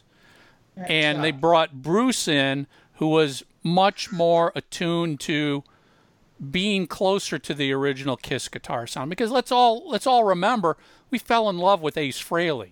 And Ace Frehley is not a bumblebee guitar player, never has been, never tried to be, never pretended to be. You know, if you want to say anything, it was more blues-based, more bluesy-based. And that was gone when you had Vinnie and Mark St. John. Exactly. So Vinnie was also a sign of the times, too. No, you're 100% right. And they admitted it. I mean, I think Gene and Paul have admitted it back then, that they wanted to get a guitar player in that was going to keep Kiss fresh with the times. But I think, looking back, they probably realized that wasn't what we are about. That's not the sound Kiss was about. We don't like that. It didn't fit with us, whatever it is. So they went to somebody who was going to be not subdued, but somebody who was less, plain bumblebees. I think the best thing would have been for them to get Anton Fig and Bob Kulick when Ace and Peter was gone, and Anton Fig was almost there through Ace. Was close, yeah. Was very close, and Anton Fig had a very, very good drumming, very similar to Peter, or closer to Peter than Eric Carr was. Mm-hmm. And Bob Kulick, I mean, he played already on a live too. His sound was not too far from the Ace Frehley. They also asked him to play in that style, though, too. Okay. Yeah, okay, probably changed a little bit to get into the style, but he wasn't too far away with his own style. And I think having Anton Fig and Bob Kulick, also, you would get two people that wouldn't look too young, new members. They would all look pretty much a similar age, which would make the band look more believable, more, more the same era, same age. So I think Vinnie Vincent was Eric Carr, was totally different from Peter, but he was still keeping the rocking of Kiss going, and Creatures is an example. But Vinnie Vincent was the one who totally got the band, in a total different direction, which wasn't something that I like. So Vinnie Vincent ruined the band. Didn't save anything. He actually came, and he was the worst guy in the band. He had the worst sound for Kiss. What else he could do wrong? He was fighting with Paul and he was a great songwriter. Okay. Well, the enthusiasm in Nico there. He wrote away. Look it up and wrote. Let him write just with the pen and. I've always said that he is a great songwriter. I mean, even Gene admits Vinnie's a great songwriter. His playing is a whole nother thing. If he's left to his own ability, I can't stand. Okay, we found the one great thing about Vinnie Vincent. No, I think his songwriting. He's a great songwriter. Is a failure. He can't. His own personal style of guitar playing. First of all, that style of guitar playing just isn't popular anymore. It never fit Kiss, and he was never going to be able to allow Gene and Paul to subdue and control him inside of Kiss, because I get what you're saying about Lick It Up, but if you compare Lick It Up to the first Vinnie Vincent solo album, world of difference between those two. And at least in Lick It Up, you can hear Gene and Paul trying to restrain him or some. Yeah. And when that restraint was lost and it was Vinnie's own band, it exploded like a frickin' hornet's nest all over the place. I still, I say what you will. To this day, Kiss still plays I Love It Loud and Lick It Up at every show. Sure.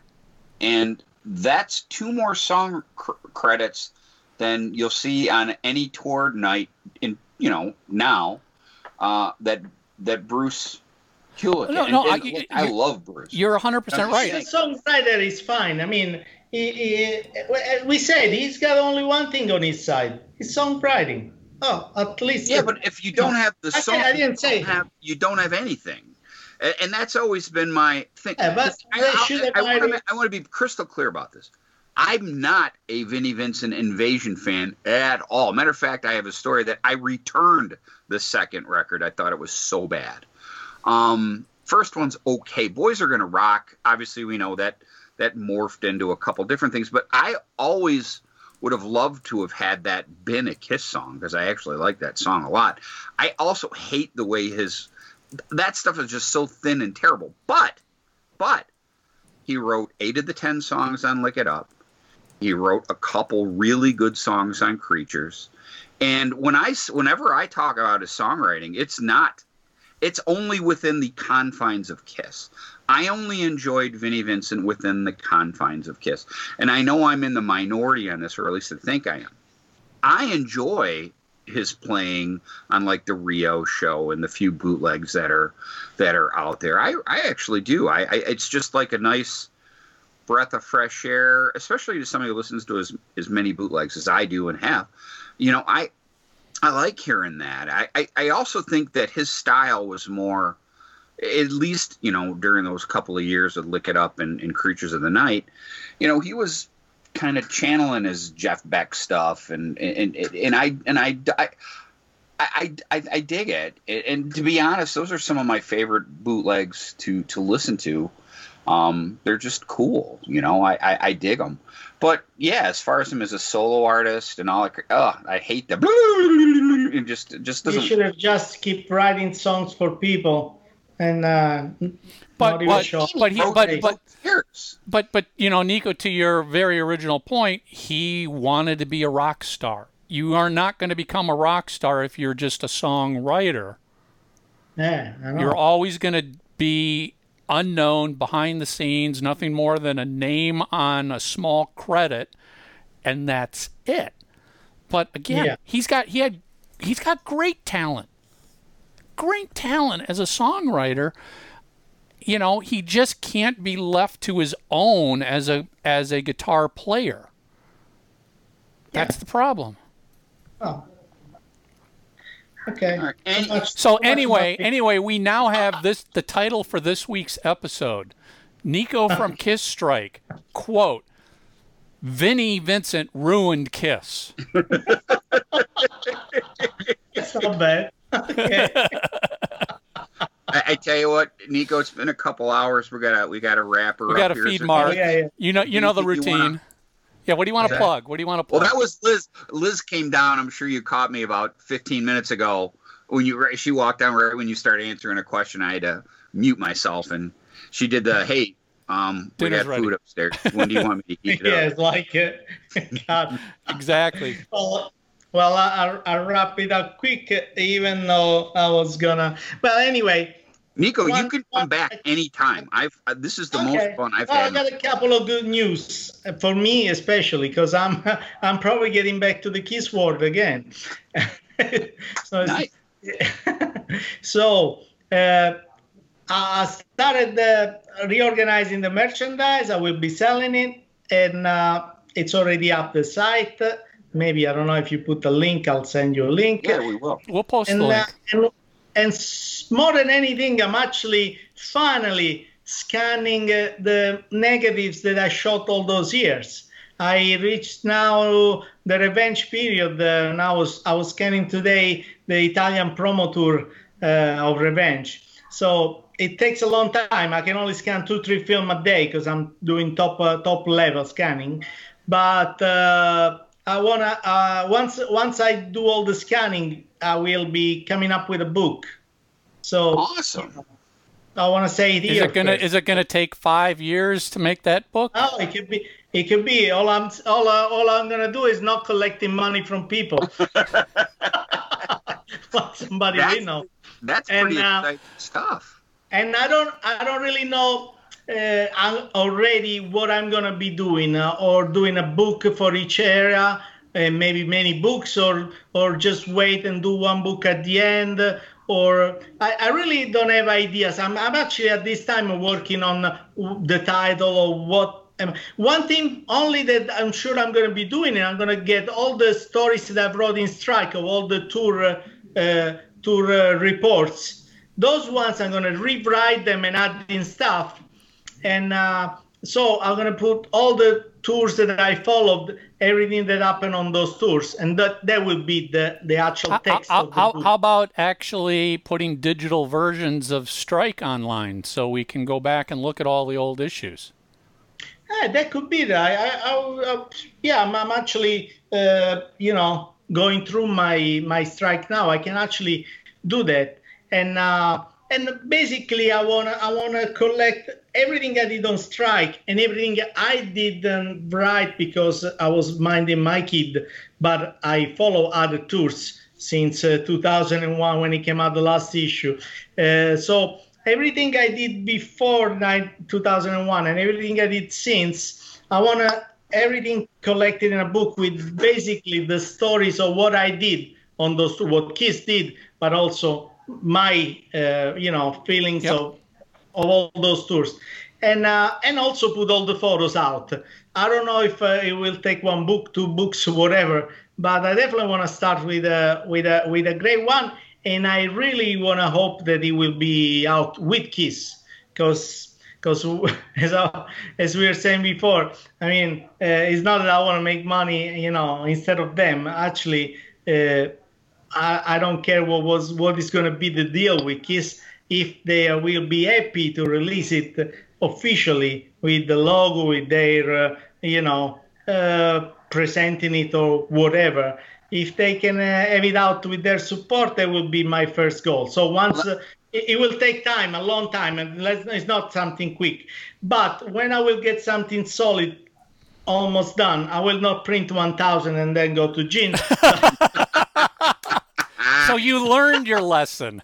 I learned my lesson. I will actually send them a rough first copy, and we'll try and work with them a deal to publish it as an official book. I don't know. This is the first time they're hearing this, because they don't even know. They will hear it from your show, and it will be something we'll be talking for a long time with them. But that's what I'm trying. That's what I'm doing. So I'm back in Kiss. Besides my wedding photography and video. On the side, I got my scanner and scanning constantly. As soon as it's done, it's done. I don't know if I will make some pages and release them on the internet before I even print.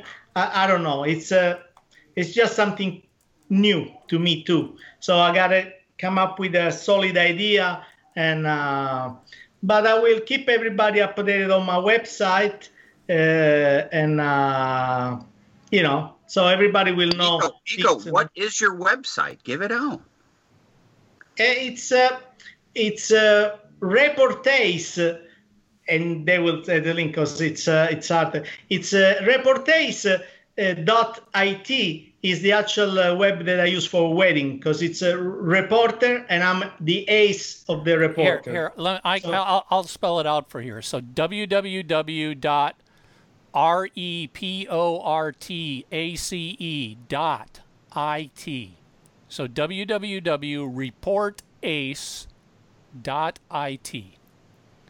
So, well, and then it's /Kiss and /merchandise. Yep. Okay. And so if you only do reportace.it, If you only write reportage.it, you end up to the wedding photos that I took. There are some Kiss ones, but Okay. But for merchandise, you get there. Or in my Facebook page, Nicola Ciccarone. I will also update there. And I can't wait. I'm looking forward. But now I'm back. I mean, all this year I was away from it. Now I started opening boxes, pulling out stuff. I'm thinking of something. So I don't know. I'm always the one who never care of deadlines. I care about the quality product. So when it will be that I think it's perfect, then it's when it will be released. I don't care when. I mean, it's only something to live as a witness of what I did in my life, and to share all the photos that otherwise will be lost in some box. So yeah, that's just something I wanted to say. That's And very exciting because you had such great access, especially during the Revenge tour. Those are the I'm best. seeing stuff that I don't even remember I've done. So, and I say, I can't believe. So it's so exciting, and probably every day I would print something, so people see what I keep doing, and so to keep it alive, to keep people giving me ideas also. But I wanna do it. So I wanna be back doing Kiss stuff. So. Well, whenever you want to check in, and we'll spread the word as much as you need us to. Keep us updated on progress. Nico, you're always welcome back. All you have to do is say, Mark. Yep. Because, guys, just so you know, I've been bugging him for years. He's like, what am I going to talk about? I was ready to come up with something. Otherwise, just to come here for nothing, it didn't feel good. But then I said, who cares? Let's do it. Maybe this will be a push for me to be faster and doing things. So thank you guys for giving me this chance. And it's always a pleasure to hear you. Nico's an awesome guy. I mean, we've both known him. So genuine. Yeah, I mean, just, his story is so typical of I shouldn't say every fan, but a fan who ended up in the position he is. He just started doing it because he loved the band. And it just moved and grew and grew and grew. It just goes back to show, do something because you have a passion for doing it, not because you've got some greater plan to conquer the world, make money, interview the band, whatever. No, just do it because you love it. And everything else will follow suit. It will. If you keep doing it and you don't stop that passion, you will get recognized for it eventually. All right, so we're going to do a quick wrap-up and then the beginning. Because I did want to mention the Left 4 Dead. We're already wrapping up right now. Oh, are we? Yes. Pay attention. This is this is what happens when Mark needs food. That's right. So wrapping up homework for this week. Did you subscribe to Kiss Strike? Do you have issues? What'd you think of it? I mean, it was, in my mind, it wasn't a fanzine. It was a magazine. Especially the later issues where it was full size, glossy color, multiple languages. It was a magazine about Kiss, not just a fanzine. And that's one of the things that's super exciting about his photos. Guys, he had access that really few people did. Like I said during the episode, I've been with Nico when he's seen the band, recently. They love him. You can just see the passion because they recognize here was a guy, that, again, spoke a different language. And, 10 years later, he's running arguably the biggest Kiss fanzine and, working all those hours. And he's just a special guy. And the fact, again, like I said, he had access that few people did during a time when Kiss wasn't at their apex in the Revenge tour. Let's be honest. So, people like Nico always had the camera with them and always snapping pictures, and that's an exciting time if you're a Kiss fan. Yep. I mean, for me, that was very much like Creatures in many ways. It's like they're back. You know what I mean? They were really, playing tough hard rock, and I don't know, just that passion was back to me. I look, everybody who watches the show knows, the 80s stuff, But boy, when Revenge came out, and which I always attribute though, that started really on a Hot in the Shade tour, not the record so much, but they started getting their balls back again on the Hot in the Shade tour, and it really came into a climax on the Revenge tour. It for me as a Kiss fan, and that also goes to the point of I always say, yeah, the makeup and the trappings, it's all fun and everything, but if you went to those Revenge shows, you know exactly what I'm talking about. They were back. Yeah. They were fucking aggressive hard rock. They were hungry. They'd finally really gelled. Everything was going great. I mean, and there was a nice mix of new and old. I mean, this could lead into a long conversation, so we don't want to go there. But man, I wish there was 3 or 4 more Revenge albums. And I don't consider Carnival of Souls a Revenge album, but if they just kept that Revenge whatever, but the music industry wouldn't have allowed it to happen. Those South America shows from '94 are incredible. Yeah, God. I mean, wouldn't it have been great to see a tour of the Kiss Revenge lineup with Pantera opening? That would have been a frickin' smash-your-face tour. Yeah, great, certainly great stuff. Yep. So you got your homework. You know what to do with it. Real quick mention, just to remind everybody, the Left for Dead CD is now available. You can go over to Amazon.com, search for Left for Dead. The album is LFD. And now you can order the CD on demand. Completely available now, and it's shipping because we've already heard from a few fans who've ordered it and gotten it. So I know some of you are purist when it comes to wanting the physical media. Go get it. And thank you for the continued support. Let me tell you, we're very excited here in LFD land. And the reviews and everything, and just the positive comments means the world. Thank you. Yep. If you're watching us on YouTube, hit the red subscribe button. If you're listening on Spotify, follow us. And if you're on iTunes, subscribe and leave a review and a rating. We'd greatly appreciate it. That's it. Let me check real quick because I think we have a really cool guest. Oh yeah, we got a musician joining us next week. So that's going to be a really fun Kiss Geek podcast episode next week. Not that they all aren't, but next week will be really cool. And like I always say, no one can complain. Fuck, today's 2 hours, nothing but Kiss. Nothing but Kiss. So there you go. 3 sides of the coin. We're out of here. We'll see everybody next week.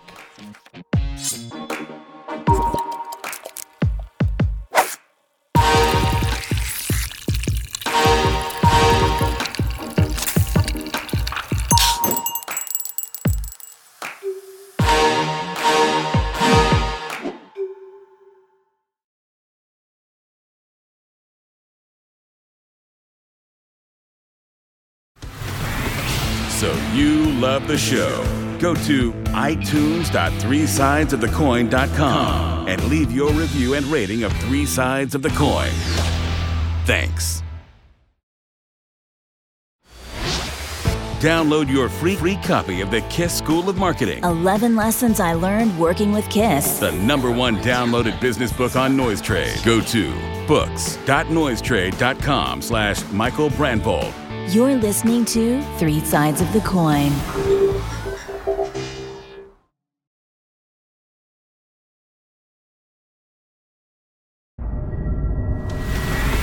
So you love the show. Go to itunes.3sidesofthecoin.com and leave your review and rating of 3 Sides of the Coin. Thanks.